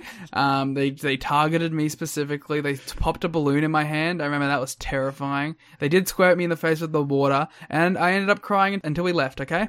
I love the idea the clowns are like, "Look at this kid, let's bully him." They did. They kept coming back to me. I remember one, even my parents and grandparents, admitted, they were going after you. And I did not have a good time, and I made us leave early, and I cried all the way in the car on the way home. Do you still hate clowns? Not really. I hate those clowns. I'd kick their ass if I ever saw them. What, the Insane Clown Posse? No, I would be in the Insane Clown Posse. I'm not scared of clowns, because I think being scared of clowns is stupid. But as a kid, sure. If you're over the age of 18 and you're scared of a clown, get over it. You're just scared of specific clowns. I'm not scared of them, alright? Not to sound like David Young. I'm not scared of them, I just don't like them. I just would rather not be around them. Yeah. But, do clowns specifically, trigger some sort of thing? I mean, no. So what you're saying is you want to join the ICP so that you can become a clown. What do you mean, join? And get revenge on the clowns. As if I'm not already... You're not an ICP member. A member of the ICP. Whoop, whoop. You juggalo, you. Yeah. So... I've got... No. What were you going to say? I don't know. We've hit the fourth hour, sorry. So Disco and David Young jumped the ICP after the match. Too Tough Tony made the save. Too Tough Tony. Later in the show, they cut a promo that was like, listen, they're not like all-time great promos or anything, but it's so wild. It's like when Dusty showed up and you're like, look at this charismatic man. He's actually charismatic. Yeah. It's like a real person talking. Yeah, it's the same with the ICP when Violent J is just backstage cutting a promo, and it's like, oh, it's an actual charismatic person. Well, it's a person who is on a stage for a living. But like, so are wrestlers, and half of these people are. Even like Glenn Gilberti, who's like... Yeah, but I think it's different, right? Because when you're a wrestler, you're a part of a show, but like, that's their show, you know? I don't, like, even Disco is like, I'm a man doing a pro wrestling character, you know? I don't know. I think a lot of what Disco says is his actual feelings. But yeah, but on the show as a performer, I feel him as a performer. Sure. As opposed to the ICP, it's like, oh no, these are just charismatic human beings. They're not playing they're not doing a promo. They're just doing a promo, you know? Yeah, so like the difference between me and you. Ah, yes, the forced nature versus the organic, free-flowing version. Mm-hmm, mm-hmm. You know, preparation and effort versus just going in there and winging it. There was some chuckling in the locker room circles when Mike Tenay was walking around wearing the ICP tour jacket that was apparently given to him by the rap duo. Tenay wasn't the only person wearing the tour jacket, as several wrestlers were wearing their own, but Tenay must have looked the most out of place. That rocks. Even when they were being interviewed by Hudson here, they were like, hey, where's Mike Tenay? Yeah, they gave a shout out to Mike Tenay immediately. So, February 18th, you do get the second match. It is the ICP facing Glenn Gilberti and Kid Cash in a Juggalo street fight. Wasn't there a thing on the show in between? Was there something on the America's X Cup show? There was one on the show after. Okay, it was the show after. Sorry. Where you had the Violent J and Shaggy 2 Dope weren't there, but there were other ICP people. Yeah. Yeah. So, yeah, you had ICP against Cash and Gilberti. Again, another real fun match. Yeah, this is the match I liked a lot out of these two. Yeah, they just did some crazy shit. I liked the Glenn Gilberti Kid Cash team a lot. I thought they were pretty good together. And they just, they look like they're having a blast out there too. Yeah. Don West on commentary mentioning that a street fight works in their advantage of the Juggalos because that's what they write about in their music, Liam. They write about the streets. Ah, that's true. Yeah, I'm sure that is true. I say they were having fun. Kid Cash was not having fun. Yeah, Kid Cash was in pain following his match with the ICP. Cash injured his foot during the match and was having a difficult time hearing out of one of his ears because of a slap he took from either the ICP or the referee. Cash was said to be upset with the ICP for performing a spot he specifically told them not to.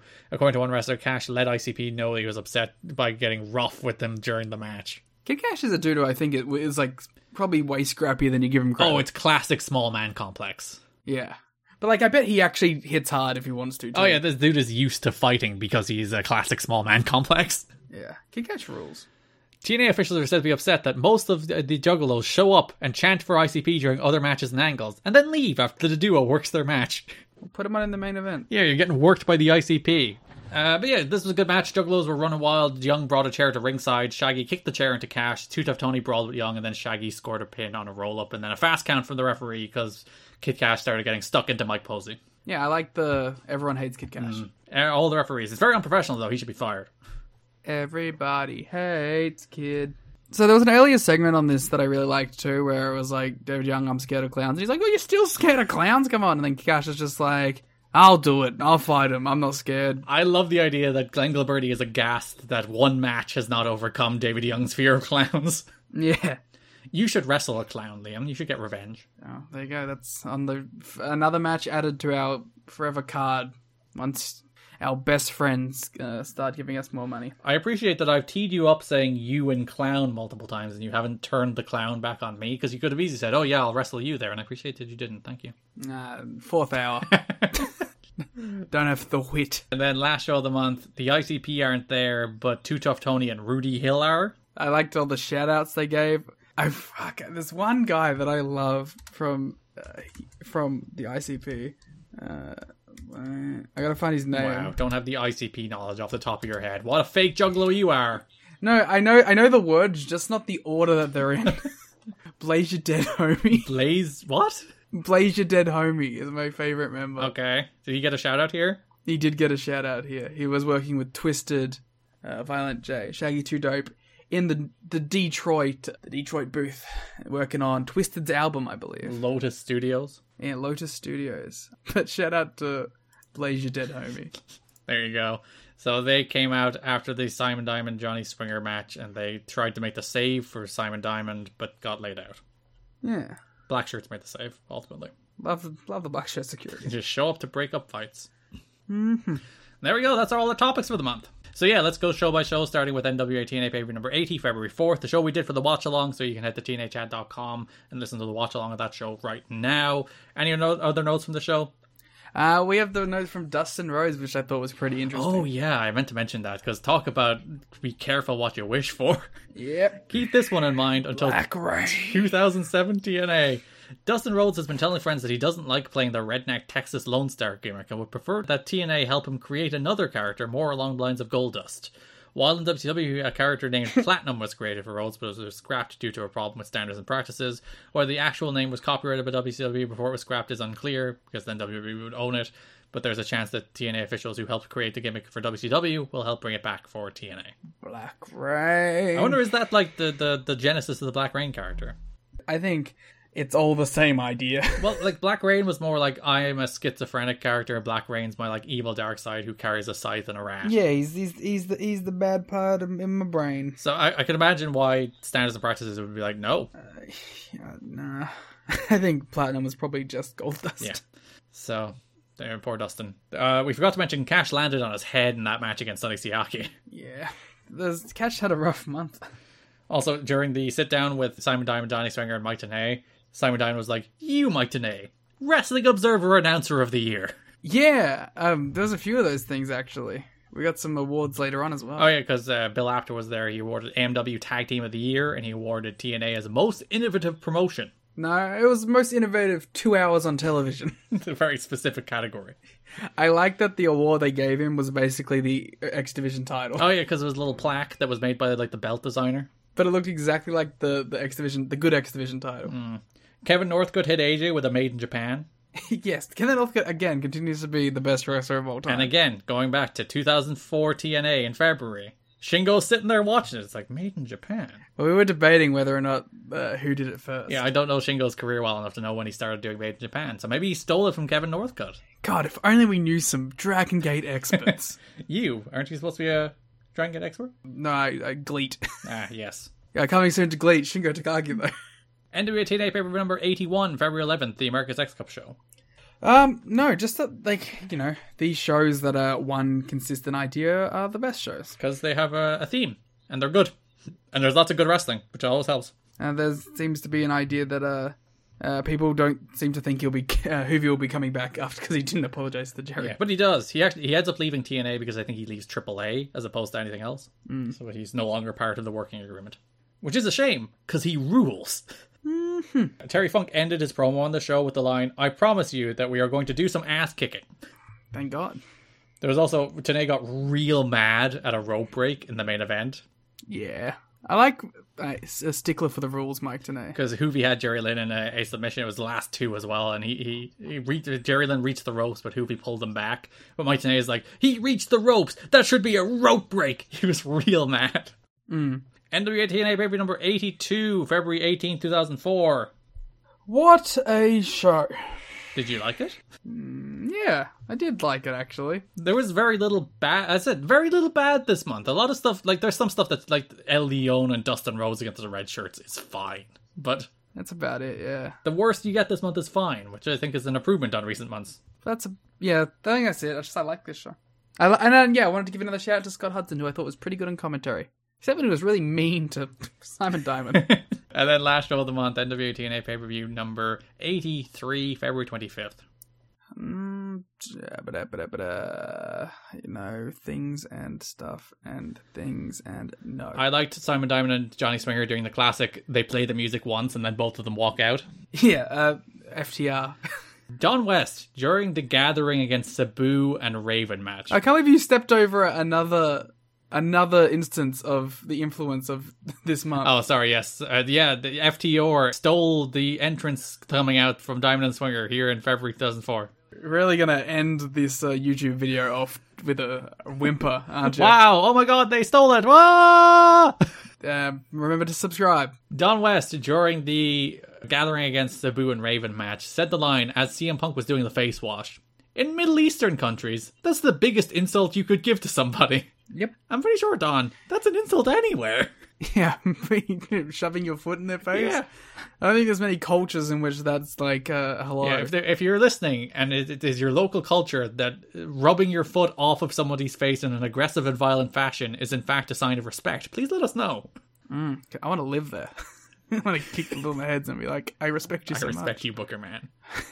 I'm sorry, I love you. Superkick actually really resonated in some countries. AJ's promos are still terrible. Yeah, but it's in a charming way now. At least he isn't dropping horrible slurs. He does one with Hudson about the Abyss match, and he's trying to explain like the rules, and he's trying to like explain why he cares, and it's terrible. It's only like it's less than a minute, and it's still terrible. It's crazy how like just reps will get you there, huh?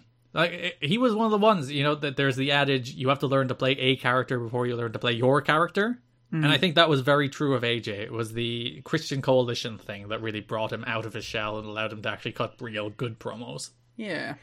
That's it. That's all I got. That is all we have. That is February 2004 in TNA. The most influential month in pro wrestling history. Never has more been stolen from than this month of TNA. Well done, TNA. You're great. I don't want to... I can't give him that. It's like, whoa, reel it back. Yeah, come on. Let's not say things were great. We'll be back in 2 weeks with the March 2004 episode. The only thing I think has been announced for that month is that Harris and Jarrett title match, so you can look forward to that. And the second American X Cup. America's X Cup, but you get there in the end. All right, you'll want to talk. Listen, leave me alone. What is Rudy Charles doing again? Doing my best here, man. Just having a breakdown mid-podcast, it's fine. You have to leave it in now because we've brought it into the end. It's classic. I was talking to Dave on Link to the Cast at one stage, my other podcast, and we always of Days of Oh, we get it. You have other podcasts. I was actually going to pivot into plugging Days of Thunder, which is also on the Voices Wrestling Podcasting Network covering Thunder. They also had like a meltdown on their recent episode. They just lost their minds at Thunder. But Dave once mentioned how whenever there's something he thinks somebody wants to cut out, he'll call back to it as much as he can to make it impossible to cut out. I've definitely done that myself a few times. Just out of pure petty spite, and I respect it. So yeah, we'll be back in 2 weeks with March 2004. On Patreon right now, our watch along of NWA TNA pay-per-view number 80, tnachad.com, patreon.com/kiddingme. As mentioned, our Randy Savage Be a Man review is up there. Rain Takers, the next episode will be up there this week, as well as the draft we did, as well as all the usual stuff, Ring King, Monday War Games, all there waiting for you now. Patreon.com/kiddingme, tnachad.com if you'd like to support the show. Follow us on Twitter, which lots of people did recently, at TNA History Pod. One more brag in, Yeah, look at our numbers. They're going up. You can follow me on Twitter at Garrett Kidney. You can follow Liam on Twitter at The Cleat Muta. Thanks for listening, and bye-bye.